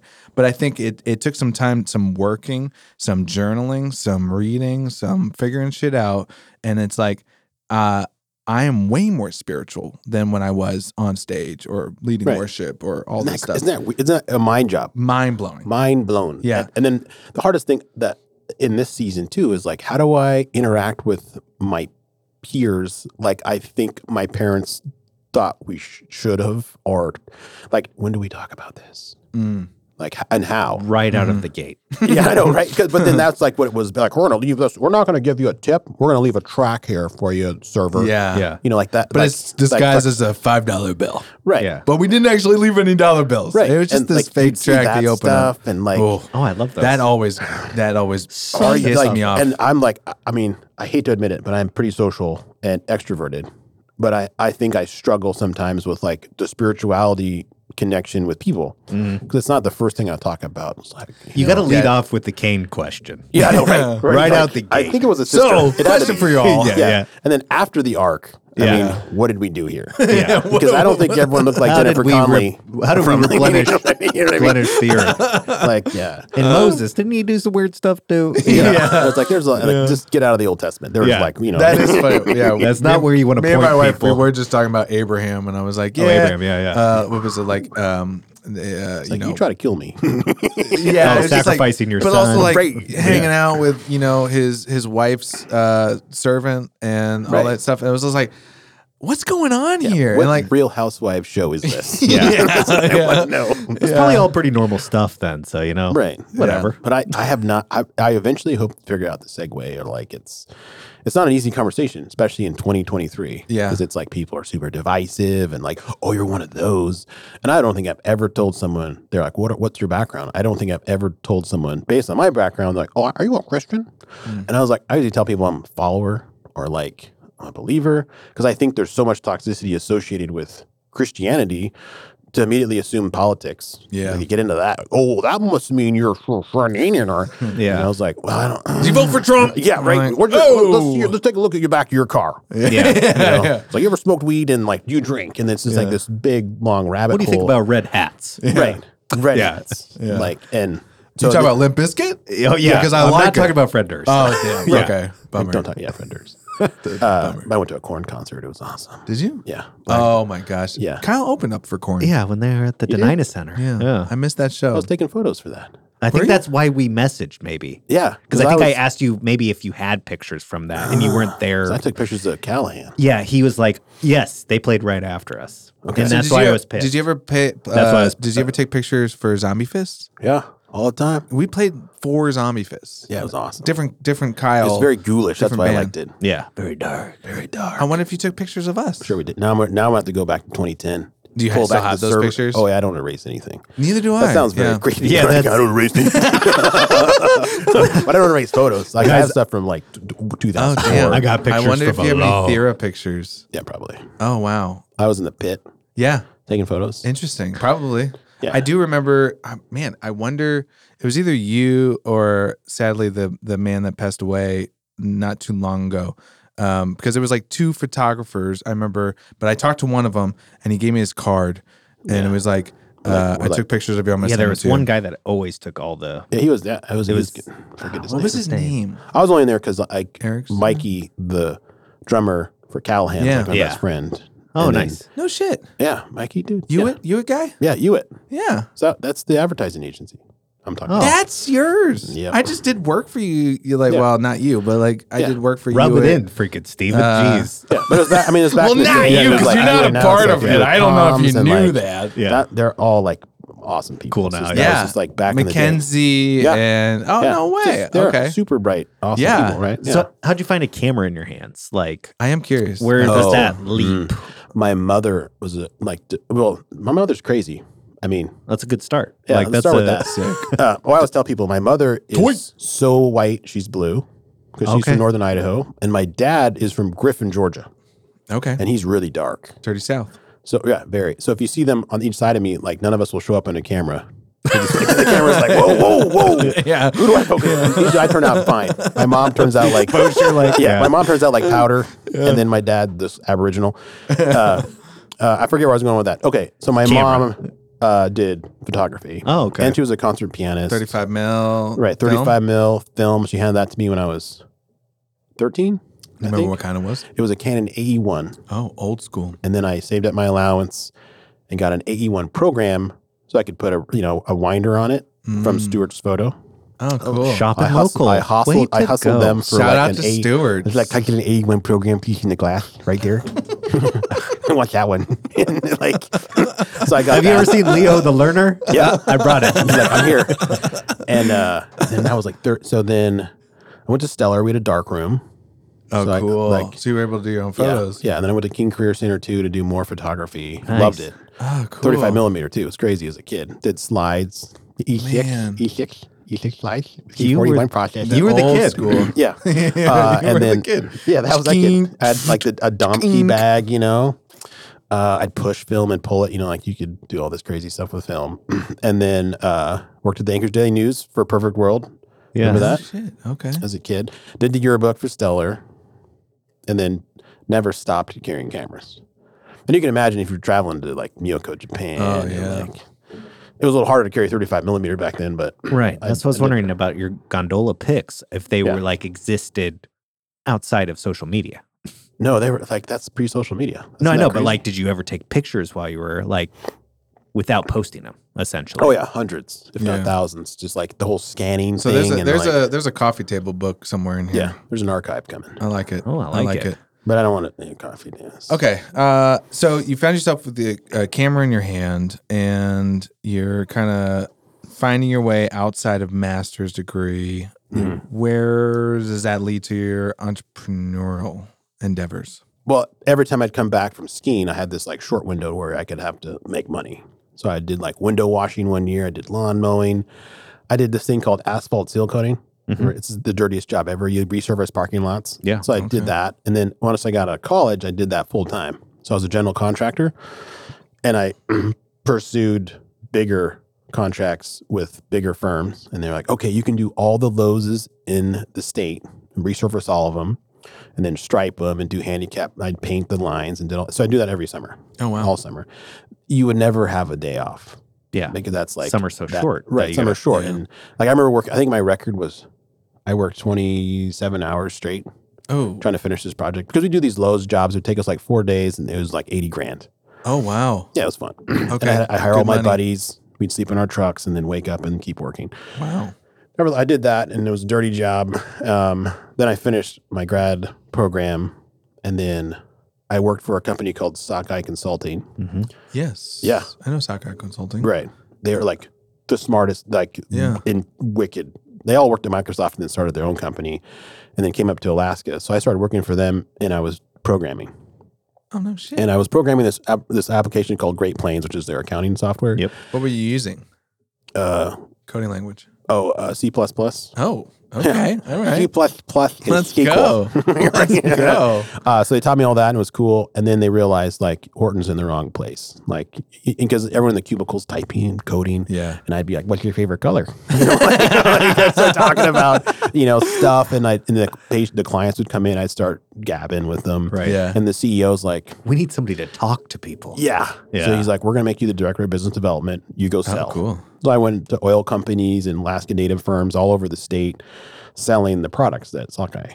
And that was my first man, I'm kind of good at this. Oh. Because they'd say, Okay, we're that's going to where buy it it. comes We're going to buy it. I'm like, okay, I don't know what that means, but okay, let's have beer later.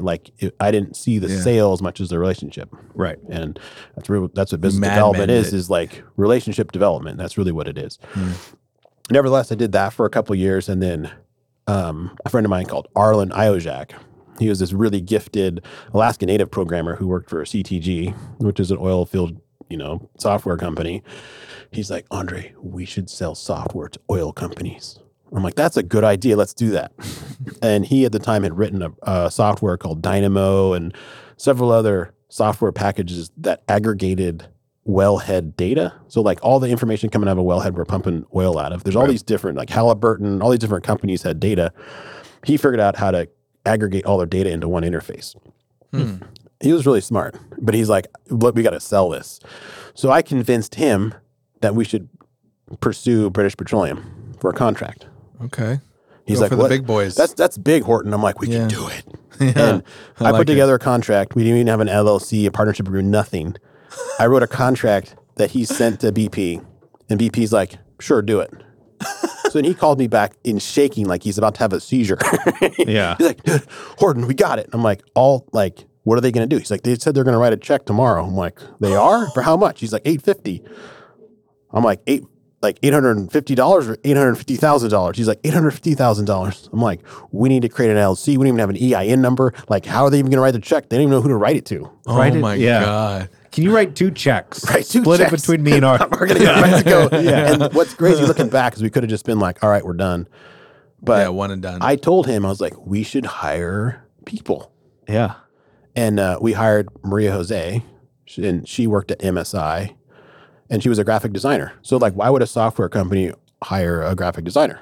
Marketing, but then also the user interface. So it's like, here's our user interface, make it look pretty. So she created a user interface that was pleasant to look at, and then we programmed the back of it. So we created this software package for BP that was super pretty, but when you actually clicked on things, it did stuff. Oh, hell yeah. So user interface and the UI is what we started Before building. UI, UX was a Right. thing. We did, and that was in Alaska. So BP blew up, and then they sold it to all their subsidiaries across the globe. So we blew up, and one client, we went from, it was terrifying. Because BP calls, and there's we're on a concrete table, the cinder blocks with plywood. Yeah. We're on a conference call, and we're trying to make it look like, well, here at Hewitt, we have staff working on that right now. And there's 3 the of us. backdrop falls down. The backdrop falls. It's just classic entrepreneurial stuff, right? And then Maria Jose we hired her for the year. She wrote the interface in 3 weeks because she's really gifted at creative stuff. Damn. So we're like, what are you going to do the rest of the year? Yeah. She's like, and she's from Vacation. she's from Ecuador. So she has the coolest accent. She's like, I'm going to go find more clients. Oh, yeah. And then so she pulled all her clients in, and she was just doing graphic design. Oh, nice. And then we kept building user interfaces for all the global, because we started picking up all these enterprises that BP was giving us. So we had Baku, we had a bunch of subsidiaries in Russia. I mean, it's terrifying for me because I don't even speak petroleum anything. Right. I'm just the sales guy, literally, OxyClean guy. Was there a lot of looking at? You're just sticking things on. Yeah. Yeah. And it worked. And I'd have these conference calls with all these engineers, and they'd be asking questions, and I'm like, 1 second. Arlen? yeah, Harlan. Yeah. I'd text Arlen while I'm talking. I'm like, what is and there's all these technical terms. Yeah. He's like, oh, it's da-da-da. I'm like, sir, to answer that. And also, do you guys know how to start an LLC? By the way, on State an of Alaska unrelated something. note. Like our bank doesn't know. They wouldn't cash our check. Yeah, I'm not surprised for Because opening. the LLC doesn't exist yet. I'm like, well, give me 24 hours. Yeah, it will. So I had to It go will. create the LLC. It kind of does. to You cash ever the got a check. BP contract? I don't think so. Okay. And it kept growing. Yeah. Like, Damn. So we went from one BP client to over 100 clients in 18 months. Oh. So we had to hire all these CTG people that were like, well, we're going to work for you. So we had people in Russia, a couple of people in Anchorage. We had 16 employees. Sakhalin, is that where? I don't know. We had Yeah, people. that was where like all the, well, in Russia, that's where big. And there was this huge workhouse of like, so we had another subsidiary we created in Russia that just did all the programming. And they'd come over and talk and we'd go back, flying back and forth. And then on Maria Jose's side, she's like, I need help. So then we hired more graphic designers. And essentially we created an advertising agency to run the communications for the global side of BP. Gotcha. So essentially, if you think about it, it's like a software company that has a really snazzy, gorgeous front interface. Like our website looked awesome. People thought we were huge. That's the secret. I would say, just make your website look good. I always tell people that. Yeah. Start with a good website. So the interface was good, and people thought we were way bigger than we were. So it was cool. So that came to an end to some extent, Yeah, right? because eventually our interface, our operating agreement was never really solid because we just were crazy growing fast. Right. And eventually we're like, we need to spin off the communications side. And then so there's some disagreements on like how this structure works now because, now we're we're doing $2.5 million in revenue and we never had a partnership agreement on who has equity. Right. So then we're like, okay, well, this is awkward. Fudge. Right. Yeah, that's And by then weird. we had like 16 employees and we had people there all the time. And then, I was a CFO by then. So I was like managing everything and I could see the writing on the wall. I was like, this is going to come down crazy because by then I had 5 of my best friends working. Yeah. And I was like, ooh, this That's is gonna going to be be like the interesting. movies. Yeah. We've been here since the beginning with you, Andre. Right. How much do I get? Right. Yeah. And then we're like, okay. And then this is like the part that did happen like the movies is one day I could just, stuff started to fester and I went into work and like everything was gone. It was like the movie with Jim Carrey where like just the trees left, like the printers were gone. Like everyone decided To just Damn. take spread out. everything out, huh? Yeah. Now, since I was a CFO, I had the fiduciary, obligation to pay bills. That left me 0 because the communications team left, the software team left, and then I'm in the middle. Damn. Jeez. So I was like, all right.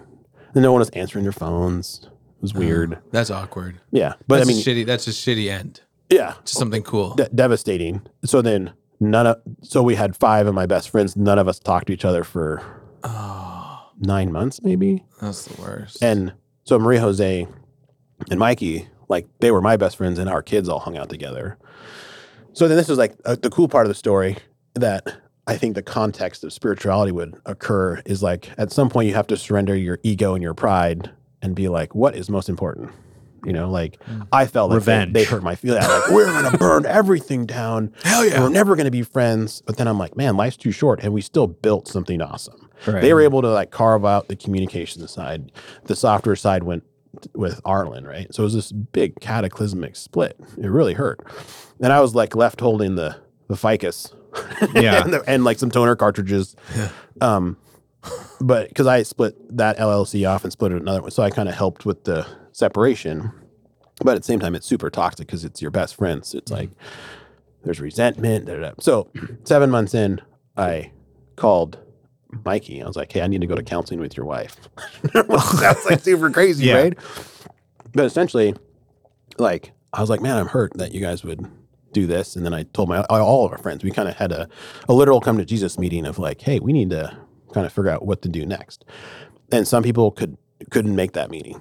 Yeah. For so like whatever a group reason. counseling meeting, Yeah. essentially. And they couldn't make it for a variety of reasons. And I can't speak for them on why, but I wanted to go because I think relationship really matters in business more than cash. Sure. And like the revenue. So I walked away, but I went to counseling with them. And like over the course of several sessions, we figured things out.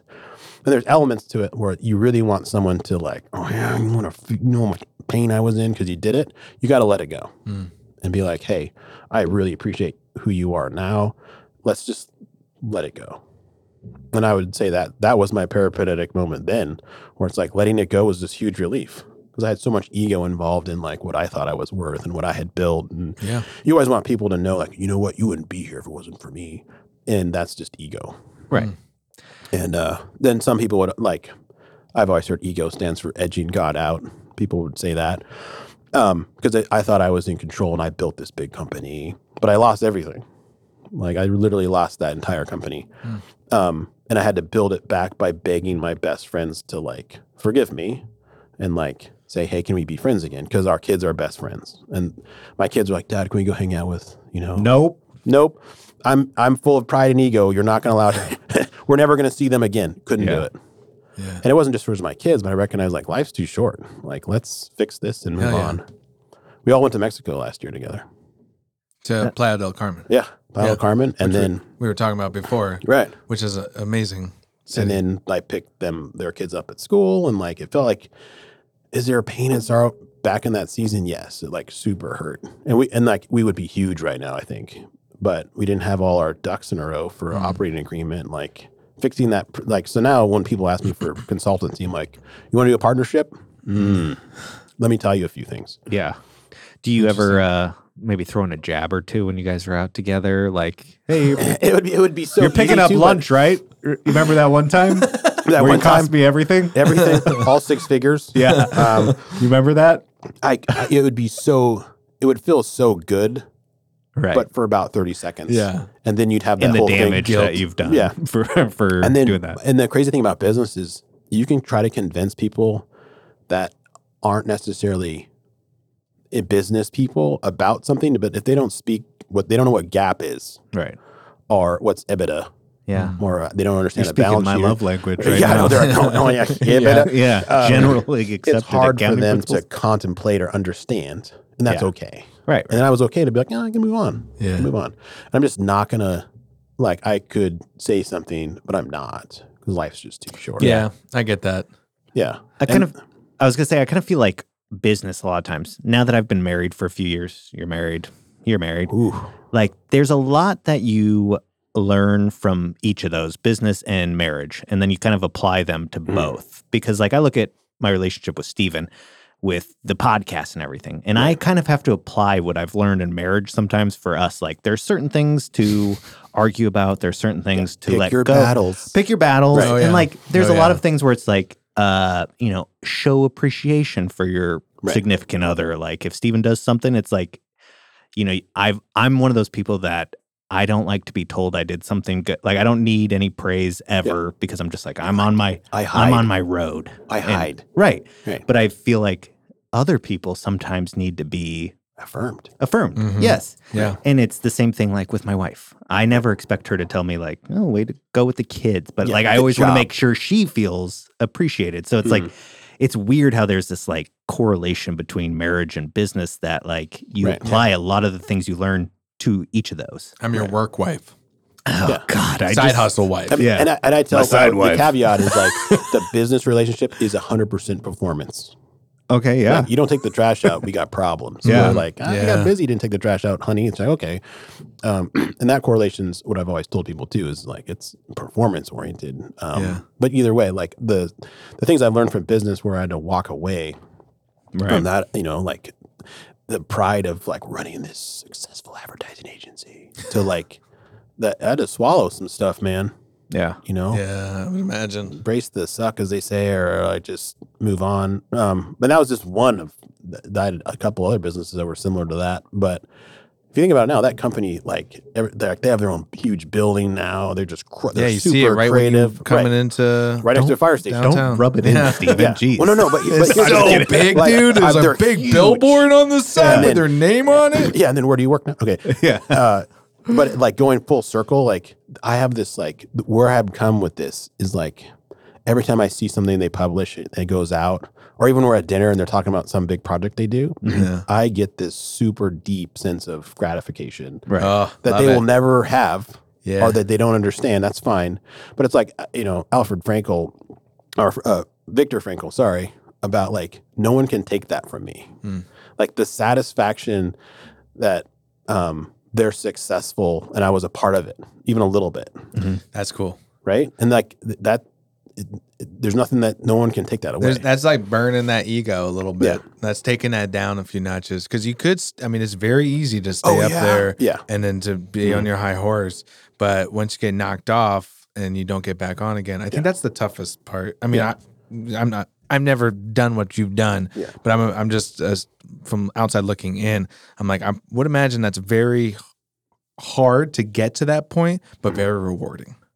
Yeah, as in like you're saying, like it's painful. so gratifying, so painful. But then like they're just they're published something and they're like, wow, we did this really cool video, won an award, and I'm like, I was it the video I worked on? Yeah, I know, right? Probably. Right? And I'll give them hugs and high fives, and then I have a deep satisfaction that like I'm glad you're successful. Yeah, I really am. Love that. Yeah, okay. It's cool. All right, so you threw a few nods to another business. So briefly talk about your other endeavors because I'm very curious about this Dipper Donuts one too. Oh man, because like what it's the dirty. fuck? Like you go from software to communications, advertising to donuts, to sugar. Yeah, and I had first off, yes, it was. Thank you. Like really quick, I had to there was points where I taste a donut and spit it out like a sommelier does. Because you had too much. Yeah, I was like, oh, this quality is good. Looked over patients, like customers looking at me. I'm like, no, it's really good. Yeah, it's called diabetes if I eat all these. No kidding. Let me see here, because let me see. I have to look at my own resume and be like, what gap was there? Because at one point I was working for a lobbyist. That job was fun. Oh, that's right. Kyle did mention something about that. Yeah. Okay. I mean, did that come before or after? It was during. Okay, so talk about both then. I was like my own consultant and this really well-known lobbyist that I'll probably keep off the podcast because you know lobbyists are. Oh yeah. No, I don't. But Well, okay. Lobbying, we could do a whole podcast on lobbying. I mean, it's not I feel like there's more podcasts about to happen. Yeah, it's not like House of Cards. Part 2, part 3. Like, go cut these guys' brake lines because they need to vote with us. It's not like that. It's just lots of posturing and lots of money. Like, because it's like, there's a lot of money. yeah, like we're gonna write a check because we want this done. You're like, What is it? What is that? Thank you for smoking. Yeah, That's like the most I know Nick about Naylor. lobbying. yeah, Nick. Wow, that's good, Nick Naylor. Is that the character? No, I just made that up. Yeah. Yeah, Okay. yeah, it's a character, but it's like you're like sculpting the narrative. Yeah. Like you're building this narrative Yeah. about, or what was the one that someone was talking about? Oh, for instance, there was a bill that came out in the lower 48 or somewhere about it's an anti-trans bill, Oh yeah. right? Yeah. And so immediately my lobbyist brain goes, so it's not anti-trans, it's someone on the other side would come up with it's pro This. something, Yeah, right? And that's the narrative they have. Right. So then you're fighting narratives, and then there's money involved, Yeah. and Lots of money. lots of money, and especially in that area, right? But I digress. So I'm saying I was working for this lobbyist, having a good time because you get to leverage your network because you go talk to this person, have coffee with this person, and find out their position on this, and then I did a lot more community-based lobbying instead of legislative lobbying. So I'd be paid to go build a coalition. And mostly my coalition was around healthcare. So like at the time, they were trying to get rid of a lot of the Affordable Care Act in Alaska. It's costly, it costs too much money. But the people that were pushing for it were also not following data as much as, so it's opposition, either side. And then most of my funding came from DC. Big, huge think tanks were just writing checks for wanting to protect the healthcare in Alaska. So I built this big coalition called Protect Our Care. And I went around the state building a coalition of different agencies and organizations saying we need to protect our healthcare.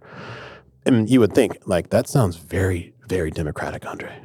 Are you a Democrat? I'm like, well, no, it has nothing to do with politics because it's as much as it is. Just sounds good. Yeah. Sounds very POC. Yeah.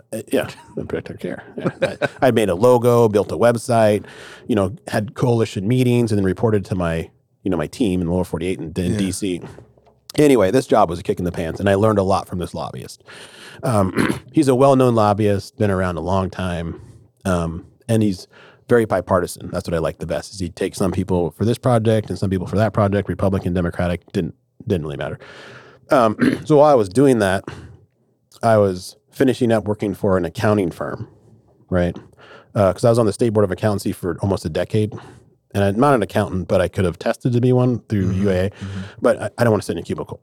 So on the outcome of leaving the board, I joined an accounting firm to help them with their business development. So we went from like a garage to like a big accounting firm. Well, I helped him. That's what I do usually. So he was working in his garage. He's a very gifted forensic accountant. And I was like, man, you got to grow. So we built a building and like I helped him with that. So I was doing that project, working with the lobbyist and Needing sugar in your life. needing sugar. This is where donuts come in, right? And at that time, I was helping him with some of his clients, and one of them was Golden Donuts. Okay. So, I mean, Which for people that aren't in Alaska, prolific. is a phenomenal donut stop. Lake Otis Tudor. Lake Otis and Yeah. Tudor. Excellent donuts. Yeah. Excellent donuts. And leaving some details out, like I'd sit there and watch and work on their books. And I'm like, good grief, man, this is a lot of donuts they're moving.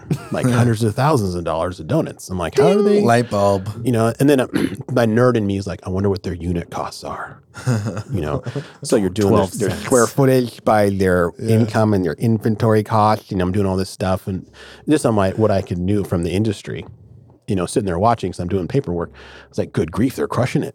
Yeah. Could you say roughly, or is that kind of I couldn't. private? It's like confidential accounting information. Say it. No, That's it. we'll say it after. It was, yeah, no. Say it it was off the enough for record. any entrepreneur to be like, oh, okay, that makes sense. I could do that. Enough. I could do that. You know, Yeah. I like that. and then unfortunately the owner died, Oh, passed away. Right. Oh, buzzkill. Yeah, total bummer. Okay. And and then we were still doing accounting. I was working on these other clients, and like it was disheartening to see like how a business who's like that family oriented just starts taking a dive. correct. And then other family members and people are trying to fill in the gaps, and they're still doing okay. And then people started approaching them and us, and like, hey, we want to buy them. And some of these offers, I was like, whatever, you know. I was like, there's no way, they're worth way more than that. So then I approached my partner. I was like, hey, maybe we should buy him. He's like, you're crazy. I'm not doing that. I'm like, what do you mean? Why wouldn't you do that? It's donuts. And I was like, I got the unit costs and I did the whole pitch. And he's like, well, it's kind of weird because we're a client. I'm like, I'll leave. I can gladly just walk away from this and do this. Yeah. So I went out and got a SBA 7A loan. Oh. Wow. And I was like, I'm going to do Golden You were Donuts. serious? Oh, yeah. I'm going to do it. I'm going to buy it. Went out and found the domains, which this friend of mine, Cody Sanchez, that I follow on Instagram, it's technically considered what you call a boring businance. Right, Like which is family good. oriented. It's like donuts. You make the donuts at 3, 4 in the morning. Leave all my jobs to go pursue this full time because I wanted to renovate the brand, like build a website, social media, and like fix the things I know I could fix really well, and then keep the baseline operations going because that wasn't broken. Like they ain't broke, don't fix it. Long story short, like for confidentiality reasons, like the deal fell through, Mhm. and I'd probably have to say some of it was a difference in culture. Because the owners are not from here. They're from the Middle East. So there's some, so the EBITDA gap principles maybe don't function in the same way or assumptions. And without saying too much, let's say if you bought Apple, you'd have to buy all their cash, right? Mhm. You can't just say, I'm going to buy your stock. You got to buy the cash. So in this case, I bought the assets and the cash because there was cash. It's a cash business. But the confusion is like, oh, but we're going to take our cash. Oh, I'm see how sure that would that happen, was, yeah. So if Steve Jobs is like, well, here's your stock, but I'm taking all the cash. I'm like, well, wait a minute. I just paid for your cash because it's an asset. That's what you buy in a business. Oh, okay. So there was confusion on like, well, we're going to take the cash. I'm like, that's fine. Take the cash, but Take it off of the price. take it off of the price. And they're like, well, no. I'm like, okay. And this is after everything's signed. I quit my job, cashed out some mutual funds. Like everything was signed. So I was like, all right. So wasn't this like breaching contract? Oh, yeah. Okay. So I had to go get an attorney. And and this is like, people are like, I've been sued a lot, and I've had to sue like not because I wanted to, I've means you're doing something right, dude. right? Yeah. So I don't know if I want to go into business with this guy. I know, right? You get sued a lot, Horton. And I was like, I've had to sue, Yeah. And they call it detrimental reliance because I to my detriment, and I relied on these physical signed multiple times notarized documents. Yeah.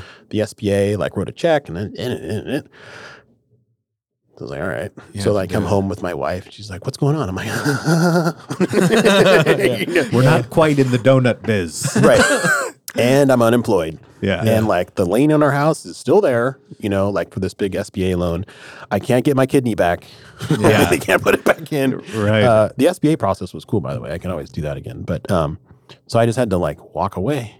Jeez. So then you're like, okay, lawsuits. I mean, I don't know where the legality is on a podcast talking about lawsuits, but essentially like. We don't either. Okay. That's the fun part. Essentially, if you're in a detrimental reliance, you could have forced them to sell. Oh, okay. Because, hey, you sign this document, like you're out. Like if you give an earnest money and you're about to move and then you say, I don't want to sell my house anymore. Like, well, my kid's in my U-Haul right here. Yeah. Like, what am I going to do?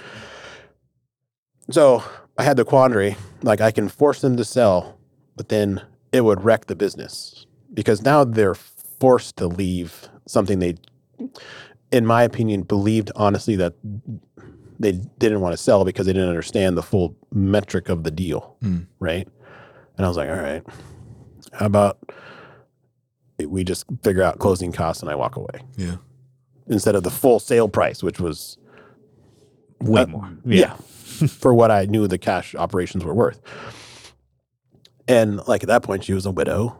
I'm like, all right, Horton, what are we going to do? I'm going to start a competitor crusher. Well, I had like by then I knew so much about donuts because I'm one of those all-in guys. Right. So I just walked away. I had like some closing costs and I was still doing my other businesses kind of, so I just kind of ramped them up a little bit to cover my parenting costs, like adulting costs. And my wife's like, what are we going to do? And she's never been like that ever. She's always like, you'll figure it out, Horton. Yeah. I'm going to go to my room and work or, she's just, social worker. She's very resilient. I know. Yeah. Life coach, social worker. Yeah. So she's probably got stories. So I went back and ramped up more lobbying stuff. And then, I was like, you know what? I'm going to start my own donut place. And it wasn't like there wasn't any compete clause. I mean, right. Golden Donuts is an amazing brand. They make good stuff. Yeah. Like cool family. And that's like no hard feelings. I just didn't work out. Just didn't work nice. out. They That's didn't get it. Like again, right? it's very easy. You could look Like, down on ego. Yeah. And I was like, you know what? And I could have forced them. It's like, why is there so much arsenic in the donuts? Like, Right. not that they would do that, but it's just like, why risk that? Yeah. And the brand damage you could do, right? Yeah. So then I went and like the rebrand I had done for Golden, I was like, well, I already paid so much money to rebrand and build a website because I was already getting that teed up. Like, Yeah. I was like, maybe I can spell a different word. So I went all kinds of different names. I couldn't come up with a name for another donut place. And I had a buddy. I was like, I can't think of a name. And he pulled his pants down and he had a big, huge dipper, like the Big Dipper on his butt. He's like, why don't you call it Dipper Donuts? And Wes, you know who you are. You know who you are. I was going to say, we need that guy on Yeah, next. he is a fun. Dangerous. I wonder. We probably don't know him. We might know him. Probably. It's a Maybe. small town. He was in here a couple probably. times, and like he's been an executive at different companies. Like he's around our age. Hilarious. He's Wonder. There might be some. We'll talk Anyway, after. that's an interesting story.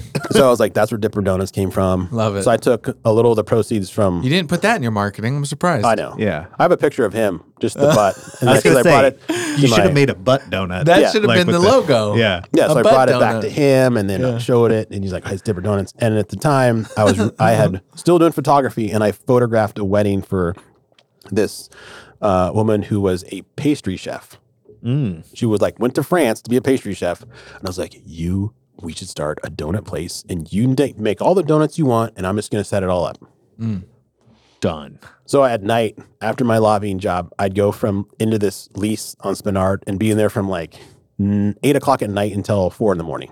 I remember watching that. Yeah, putting in, like I had to build a commercial kitchen. Oh wow. And I didn't go to commercial kitchen building school, right? Oh wow. Like this is straight up YouTube. Steven did. Yeah, Steve. I did. Like I had to, the municipality said I had to put in another set of bathrooms. Oh, right, because you Right. have to have a customer one and the Well, I just had to have two given the size of the building. Oh. So I at 2 in the morning, I had a concrete saw and I was cutting into the pipe, like cutting into this trough to move the septic line. and I'm cutting, and I'm all there by myself, listening to tunes, had headphones on, this machine's loud, and I'm like cutting it, and all the water starts turning black and stinking. I'm like, dude, what is this? What did I cut I into? cut through the main sewer line for the building. Jeez. Because I was in the middle. So I'm spraying sewer water all over the place inside of my... This icing's going to taste weird. Yeah. So I cut this. Then I realized, like, oh my goodness, I cut into the sewer line. So I have to quickly cut a bigger hole. And this is like 1 a.m, 2 a.m. Oh, no. Dig out, drain all the sewer water out, and then put a Y in and like fix the main lines before all the other restaurants and businesses open and start flushing toilets. Oh, Do that. This is entrepreneurship. Yeah. Put the toilets in, get the muni to sign off. We build a brand. Like, it was cool to see the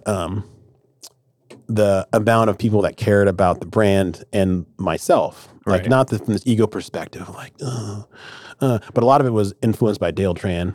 Yeah. The Oh, former yeah. CFO. He's like, Yeah. Andre, you got to do donuts, you know. And we hung out a lot. He liked photography too, and he was just always a giver. Dale Tran was, and just always giving vision to things and giving you any kind of resources you need. And same with like the entire Claudia crew. They're always like, and so Yeah. at one point they're like, okay, we're going to get all your donuts in our stores. no way. Yeah.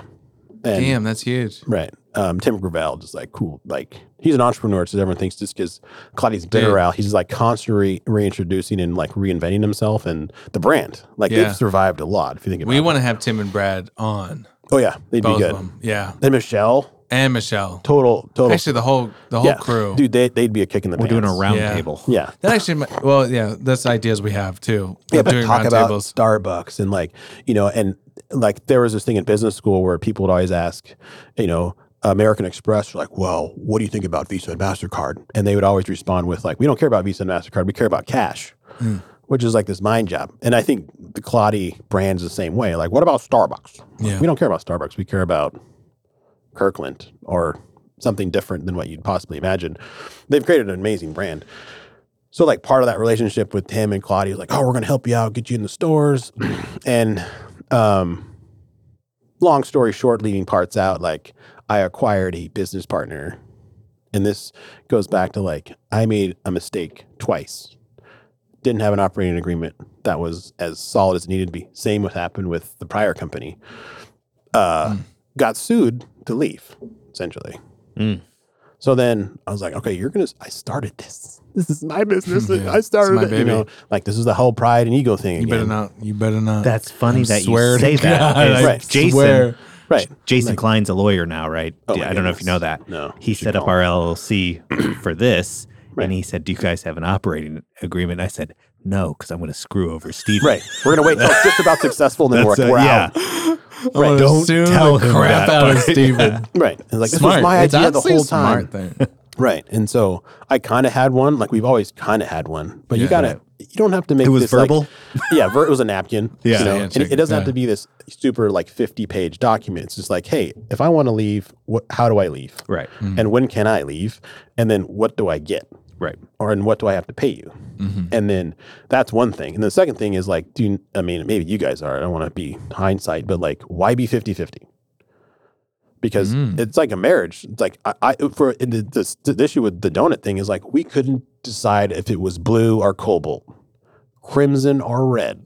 Right. Like, because no one's really deciding. So if the 51% makes the final call. Yeah. And it doesn't right. mean you have to be the asshole and be like, well, I'm the 51%. Because just like a marriage, Ego, baby. you know, it's not Yeah. like, you know, I don't tell my wife, like, you know what I'm going to do? And then when my wife responds with, you can do whatever you want, that does not mean you should go do it. Yeah. Like, we know that. So it's not like, Let me write that down. yeah, I know, right?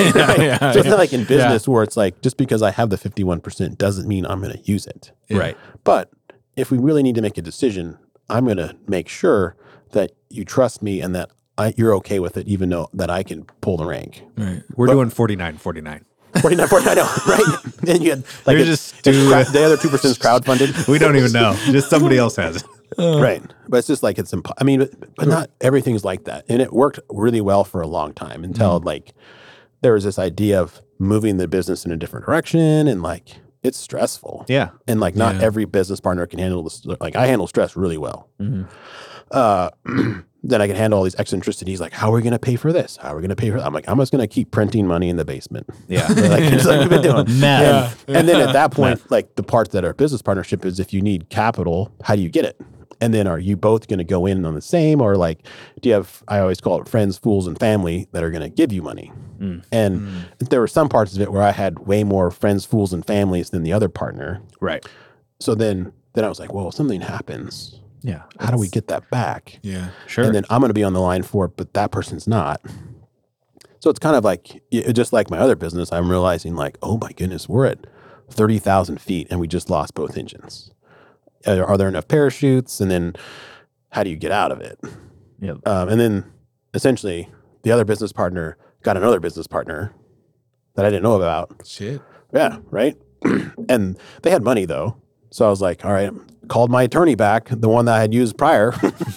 Andre again. Hey, Horton on line 2 again. Yeah. I was like, The sugar business is not going good. yeah, not advertising and then sugar. And I was like, I need, how much do you get an hour? How much is this phone call? Yeah. He's a really good attorney, by the way. And I did find that out after so many lawsuits, like you get what you pay for. Oh, yeah. I could see that. Yeah. I wrote some big checks. I'm like, oh my goodness, during all these lawsuits. And his advice was like, just walk away. Again. I was like, again? You told me this last, wait a minute. Yeah. You're Damn. Like, are you going to, wait, again? There's no way. I mean, I could do that job though, Yeah. too, you know? It's like, Just walk away. Yeah, and I couldn't. And like, Yeah, it's going like, to be the other 30,000. business partner was an attorney. And I was like, ooh, I'm gonna get sued 40 ways to Sunday, or whatever they say, Yeah. 40 ways to Sunday every day, all the time until this is done, or no one has any more money. Right. And we've destroyed the brand And right. each other. Yeah. and each other. And it's like a small town. It's like a shootout in a small saloon. I didn't want to do it. I was like, not again. Yeah. Like, I'm so tired of this. And then I had these, like the Notebook. I write outside when it's raining, and you're just screaming. Like, I had some spiritual. What do you want? Yeah. What do you want? And there were some spiritual parts to this that I absolutely hated. Like, and this is also I learned in my life too, that I think people think our creator can't handle our anger. Like, did you go outside and yell at God? I'm like, sure did. I was so angry that why would he let this happen to me twice? Right? So you can learn. He's big. He's big. He can take it. You're going to be Job. He can take it. Right? Yeah. And I always think when we were raised, it's like this very pious and gracious thing. Like, dear God, it's okay. Yeah. And I was angry, but like part of my anger was like, why would you do this? Second time in a row. I'm an MBA. I've worked hard. The woe is me, self-pity, navel gazing. And then my wife came in one morning and I was still fighting. I'm like, oh yeah, there's no way I'm going to give this up. She's like, just let it go. And I just cracked, like just the full body shaking, weeping. Called the attorney. I was like, Art, settle. I'm out. And I walked away, just left the whole business for my business partner. One more donut before you go kind of thing. Yeah. Well, I mean, the thing too is like the pastry chef was my friend. She wasn't a business partner. Yeah. She was a friend. She's like, what's going on? I'm like, I can't tell you. She's Make like, what do me you mean one you to can't tell go. you? Yeah. I was like, I can't tell you. She's like, I think I know what's going on. I'm leaving. Yeah. And I think one of the key things I learned from that is I went on to do more business consulting, and some people are really nervous about sharing their business ideas with people. And I always tell people what I learned. Steal them. Yeah, they steal them. Yeah, for sure. And I was like, the thing I learned from that donut debacle was what we call borrowed vision. So like, if I'm going to tomorrow I'm going to call you and be like, hey man, I'm going to make a podcast and I'm going to come up with like a slightly different name than you guys and just call it, Andre's da-da-da-da. It's going to be called Borrowed Vision because I will never have the intellect, the passion for what you guys are doing to do this. Right. It will fail. And not if, but when it fails. Because I can't borrow your vision. Right. So people come in and talk to me about it, but it's like, well, it's a secret, Andre. I don't want to tell anybody. I'm like, you can tell me because guess what? I don't want to do it. And if I did, it would fail. Yeah. Because I'm not wired like you are. I didn't have the same failures as you had. I was the fat little black kid that made it doing this, this, and this. But that story is my own. But I can't make my story work for your story. Right. And how you have this vision, how you have this passion to be who you are is a perfect journey no one else can duplicate. And I say everyone's got a story. And it's the coolest thing about humans is like, I can't be like, oh, my story is just like yours. No, it's not. It's so unique. You can't even beat it. So this whole borrowed vision thing is what I believed is someone assuming like, oh, I'm going to take this business they didn't found it. They didn't have the idea. They didn't go through the loss and sorrow of Golden Donuts. Yeah. That I and did. the research, The everything that goes and into the passion and the branding and the hustle for the kinship. branding was really good. I do remember the branding. Oh man, Mike Kirkpatrick. He was just on We here. had him on Oh, he was here. Yeti Designs. Yep. Dude, he funny. worked hours on I it. just hired him to make me a logo, and Yeah. I have an email in my inbox right now. Next level. Love I mean, it. then you would think you're like, well, why didn't I hire my own friends at Hewitt to do it, right? Yeah, And like, funny thing is, like, there's different. I didn't think that, but okay. Yeah, like Go I for felt it. bad initially, like kind of shame, like maybe I should talk to my other friends. But like Kirkpatrick is he's like that. He uses typography. Yeah, You know. Mike's great, man. Yeah, he'd just come up with stuff. I'm like, dude, do it. Yeah, that's the thing. I mean, I'm a designer first before, Oh, almost before film. And like, dude, Mike's stuff, I'm just like, dude, how did you, okay, you know Okay. what? Like, I get Yeah, it. he's really creative good. zone, and like he did the golden. And then I'm like, dude, we got to figure out, can we get Dipper to fit in that? He's like, I can do it. Yeah. Showed him a picture of my Solid. buddy's butt with the Dipper. He's like, okay, I get it. That's a nice butt. Yeah. And the thing is, like, I talked to him specifically. I was like, here's what I want. I want to create a brand that looks like the donut shop you went to with your grandpa. Oh, You know, that whole little like vision behind Art it. Deco kind of, and then it looks like a franchise, but not really. Right. But it looks like something that's been around for 60 years. Because you shouldn't Check. Right. And you shouldn't start a plan or any business without an exit plan, Right. which was like, I'm going to build this and then sell it, or build it and merge, or like that was my plan with Dipper, as I'm like 3 more stores and like do wholesale side with Claudie, and then who knows where it goes. But no, because I think people, this happened at Hewitt too, was like people have different outcomes they want in an exit. Mm-hmm. So one of the business partners like, well, I'm going to pass this on to my kids. And I was like, please no, because I'm a business partner, but I don't want to Deal with your kids. deal with your kids. Yeah. Not that they're not awesome kids, but that's 15 years from now. Right. So then it's like they watch too much Tron or something, where like, I'm going to pass this on. But then I can't fault them for wanting to pass along a legacy. Right. But we also know that just because your parents did a cool job at a business doesn't mean that you're That gonna skill do it. set Yeah. isn't Right. always Yeah. passed along. Like, I don't want to do what dad did. But in the meantime, I will be at a detriment because I have to deal with the psychological ramifications of your kids not wanting to do what you want to do, but they're a business partner that I have to negotiate with. Yeah. So anyway, I mean, so I was going with that. It's just like this business partnership can be sticky, but I always built plans to exit before you start. No. Like, how do you want to exit? So if you guys even like, man, this can be Yeah. a national syndicated podcast. You know what I mean? And or it can just go way beyond what this is. But it's cool to dream and have a vision for that, but also have an exit. Sure. I already is got smart. mine. I was gonna say, you got yours? Yeah. Me and Jason, the operating agreement, you don't even need to see it. We're going to buy out the other Yeah. 2% that we can't figure out about. Yeah. I love it. But anyway, that it was the demise of that brand a little bit. Looked like the borrowed vision idea. Yeah. Because it wasn't, not to say that I'm the only OxyClean guy around, but like I lived, breathed that brand and the passion for building the business.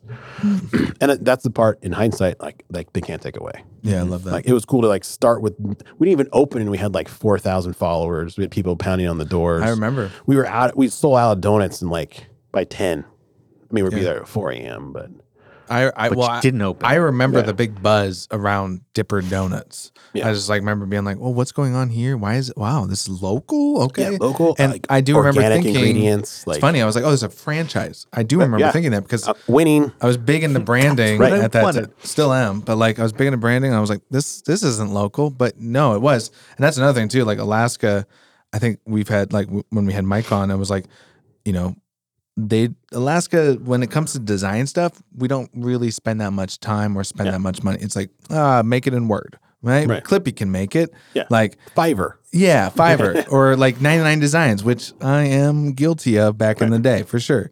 But like when someone actually puts time and effort into like a local business and it's really well branded and you're like, whoa, something's up here. Right. Something's going on. I would have to say he spent a lot of time. I mean, the amount of money, like a usual logo cost, and then there's the logo he created for Dipper and for Golden. Yeah. Like, and some parts of me are like, he came up with it kind of fast. I'm like, oh, he must have got someone in the Philippines to like come up with the preliminary, And I feel horrible thinking that the first time. Smart Mike. But he did it. That's what he did. He sketched out this he had like the vellum paper and like the whole. I felt horrible thinking he would even do that, but he did that from scratch. I've seen it because we had a meeting not too long ago. He's got his field notes notebook just filled with little sketches. Right. That's what we were doing. We were just sitting there and I was telling him my idea of this like brand that I'm building. And he's like, okay, so we could do this and we could do that. And He's a real deal. Hell yeah, man. I love it. I fucking love that Slam shit. his book down and leave. I'm like, okay, I guess that, talk to you later. Yeah. I'll bill you. Yeah. But he did an amazing work. And I'd use him again in a heartbeat. Okay, so we've taken up a lot of your time. Oh, my time. Oh, this has been great. It flew by. And we only got the donuts. I know. That's the thing. And I mean, we did talk about what you're doing now a little bit, like in kind of the beginning. And there's so much, and I think we'll definitely have to have a part 2. We're definitely realizing with a lot of these guests is like we don't even hit like the like, oh well, we wanted like there's actually like multiple people that we've had on recently, and it's like, oh, we didn't even get to like the religion aspect because we love talking about that stuff. And so like even you said it earlier in the podcast, like we could talk about that one topic for a podcast or that one topic for a podcast. So we could do it for a long time. But okay, so you've done all these things, you're a fireman now, which is freaking awesome, I think. It's fun.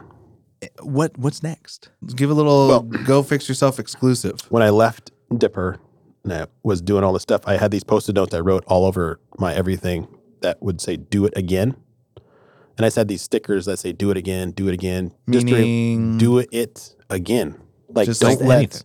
like, a business, I wouldn't call it a failure. It's easy for us to look at like the 4th grader and be like, I'm not the smartest kid in the room. Andre, look at the entirety of your life. I wouldn't say it was a failure.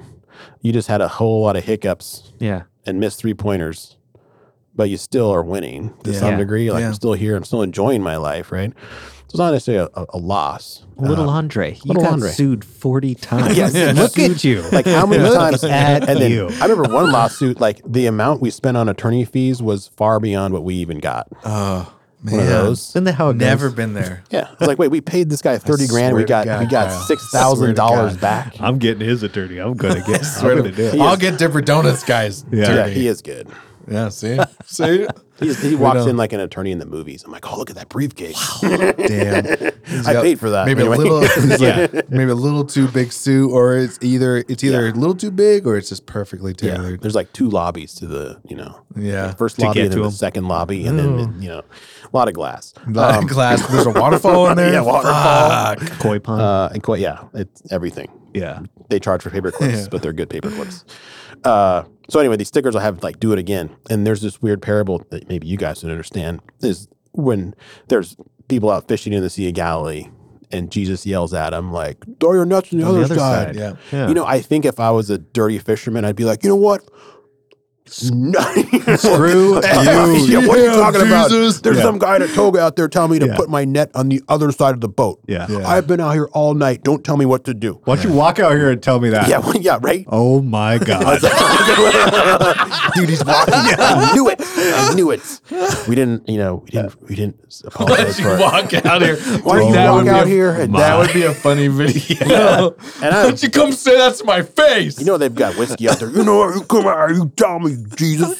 They had something. Yeah, right? I'm sure. So then they're like, okay, fine. We're going to take our nets out and put them on the other side of the boat. Because they were like, then we got they were capsized. so angry, and then we got capsized. Yeah. And it's this mere idea of surrender to like, all right, okay. Like, I'll try it one more time. Do it again. Just because I believe that I've never been let down. Like, I've been sued. I've lost businesses. I'm still here. Right. So I'm like, okay. I'll put my nets in their side of the boat and see what happens. That's the do it again part. Right. So it's more like it's not so much the destination for you. It's the journey of trying things over and over again. Little nuances here of new things, but is it just liking the idea of creating something out of nothing, essentially, like the business world is? Yeah. And it doesn't sound like it matters what it is. It's just creating something. Right. And so, and the funny thing is, working at the fire department gives me like how our hours are, I have lots of time to like look out the window and be like, I'm gonna do it again. Right. Yeah. And that's the coolest, freeing part about the job. It's still a full-time job. Like we work 3,000 hours a year, but how the hours are structured, I have time to think. Right. And plan You and brainstorm. and brainstorm. Okay. I have a thick journal of ideas. And then in the meantime, like the side hustles I've created already are starting to materialize. So like, Can you tell us Oh, what yeah. some of them are? you guys know what Ritchie Brothers are? Have you ever heard of that? Yeah, the auctioneers. Yeah. Yeah. So I was out, I have some land in Willow and I kept renting excavators to like build my lot, cut trees down. And I was renting excavators every weekend. I'm like, man, this is getting expensive. So I'm driving past Ritchie Brothers. And I'm like, man, there's excavators there. I drive in there. Don't tell my wife again. And there's all these old guys with like Kenworth hats on. They're doing an auction. I'm like, man, that's just like the one I have. I started walking through and I'm going to go register and see what happens. I win an excavator for $12,000. Okay. And Not bad. Yeah. And I was like, man, this thing is sweet. Yeah. Not bad. I have no idea how to move it or operate it. Yeah. But I was renting them. So I'm like, yeah, it's a little John Deere. I can figure it out. And go home and tell my wife, I'm like, okay, here's what happened. Borrowed a little bit of our money. Somebody kidnapped me and made me buy Made this. me buy an excavator. Crazy. And I had like a trailer. So I go back to Ritchie Brothers to pick it up. And everyone's looking like, dude, you see that black guy over there? He's going to try to load that excavator into that trailer. Yeah. And he has And no you're idea like, what I'm he's gonna doing. Show them. Yeah, I'm going to show them my pride and ego. Oh, yeah. Dude, my truck comes off the ground in the front and it starts rolling. Oh, my God. And all these guys are like, and everyone's kind of standing back. So I start rolling towards everyone else's stuff. Oh, no. And I was like, I think if I go forward faster, my back tires on my truck will stop. Right. So I keep driving and it Science. stops. But then the whole point of my ego and pride, I get out and look and I'm like, what? I do that every time. I had it under control. I had it under control. It does that every time. Typical Friday. Right. So I started this excavator, and then my buddies were like, hey, you got an excavator? I'm like, yeah. Can you come do this thing? And as a business person, I wouldn't say I hate it, but I try not to sell my hours. Because you only have so many hours a day. You want to have like a product. Right. It's like you can sleep at night and you're making money, cash flow. Look at that. Passive income. Passive income. But Alaska, this is the craziest thing, is like we're just different. Like sometimes we have to find things that work. So right now I have this excavator and a dump bed, essentially. So then I'm like, okay, I need a bigger trailer. Found a bigger trailer. Then I went to Ritchie Brothers in Bakersfield, California. And Okay, I'm like, you're getting I need real a time. semi-tractor. That's what I'm going to do. Honey, I got kidnapped again. Yeah, I got kidnapped again. They flew me. No, Tara, I was like, my wife Tara, I was like, Tara, I won. She's like, there's no such thing as winning an auction. Yeah. This means But you have to pay. No, you weren't there. I got a good deal. You She's weren't like, there. what kind of deal is this? I'm like, it's a semi-tractor. It's got 200,000 miles on it. It's in Bakersfield, and I paid $12,000 again. Not bad. Right. Not bad. So I fly down to Bakersfield, California. And then that snowpocalypse happened in California. Oh, yeah. So I'm driving. Oh, that was recently then. Yeah. Okay. So I drive it up, and I'm driving through Redding, California. I'm like, where is this snow? yeah.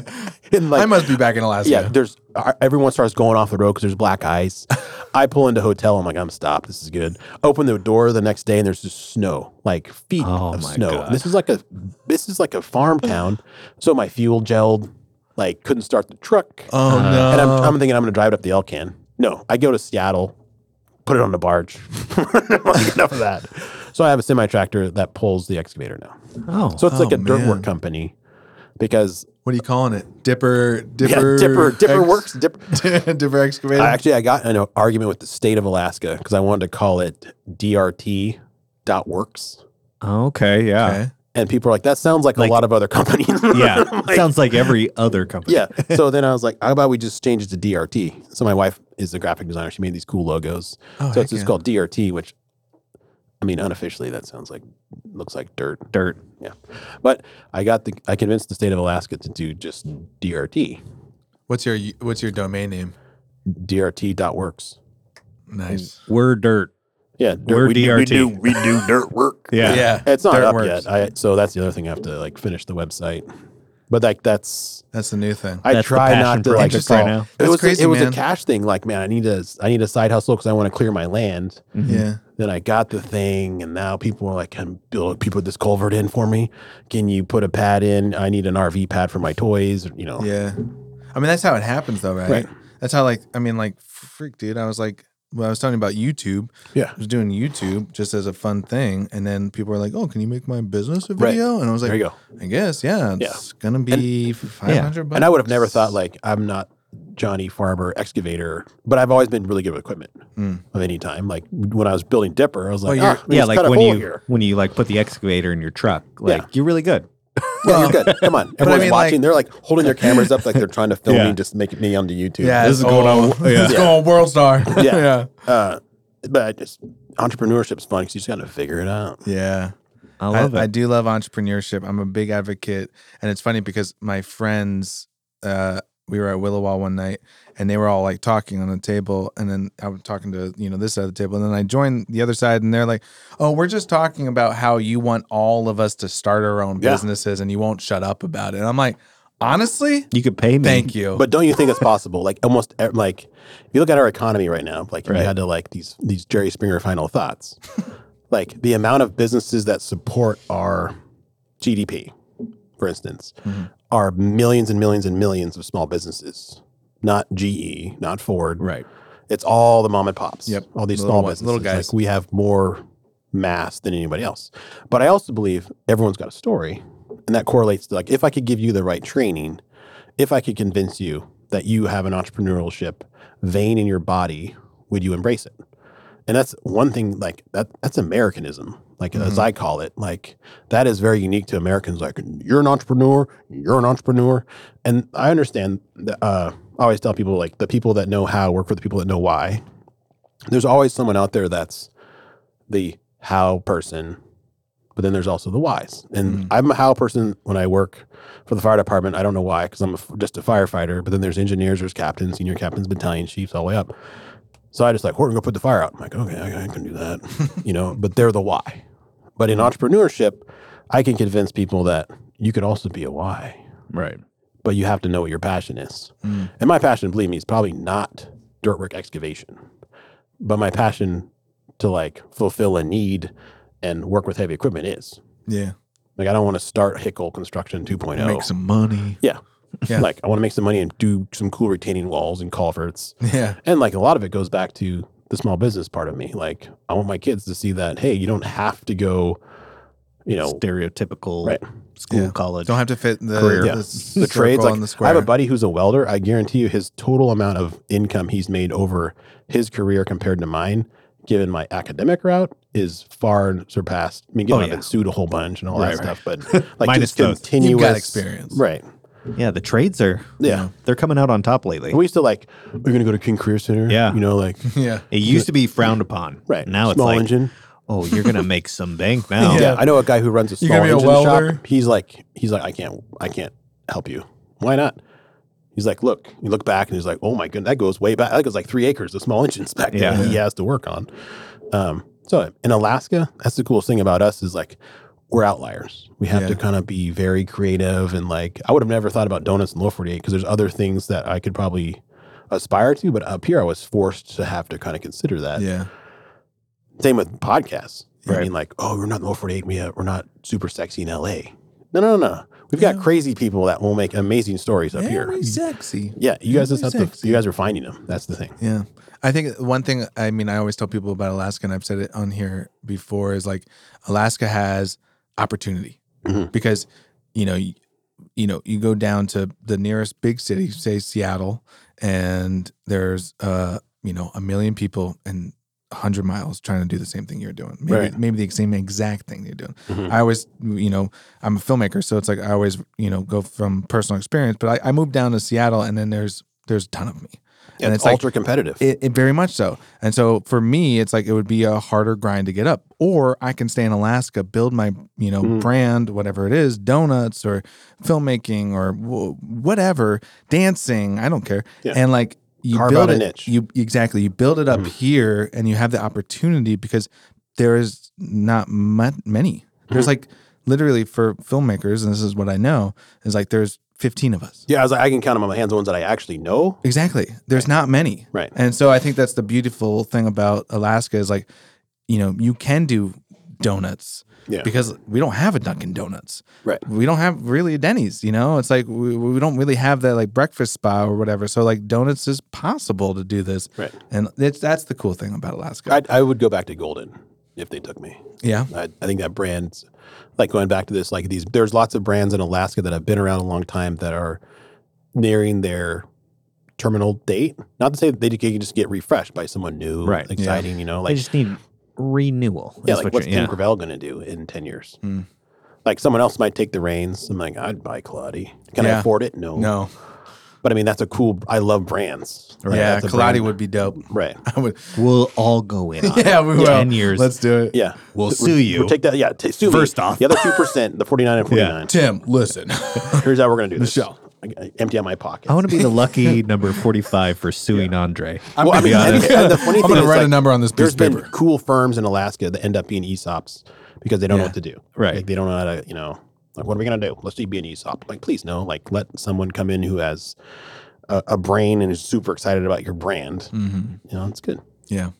Well, man, I think that's a great note to end it on. Thank you. Yeah, thank Pleasure. you so much for This, coming yeah, on. this It was was cool to see you guys again. this too. was Yeah. amazing. 2010. I mean, Yeah. It's been a while. I you have two. changed. yeah. I mean, have you? No, man, really, this was amazing. Pleasantly, like I had my eyes. I was kind of quiet for some of the times because I was just like, "What?" Like you tell stories great. Like thanks. you're a very personable person.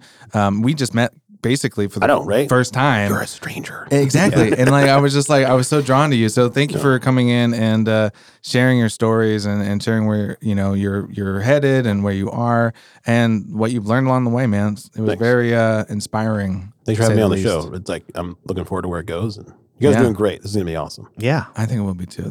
This might be our biggest podcast episode yet. Everybody stay tuned for part 2. Yeah. America.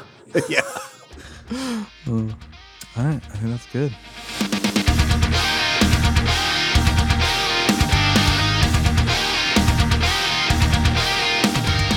Thanks for tuning in. Kyle and Steven will be back with a new episode next week.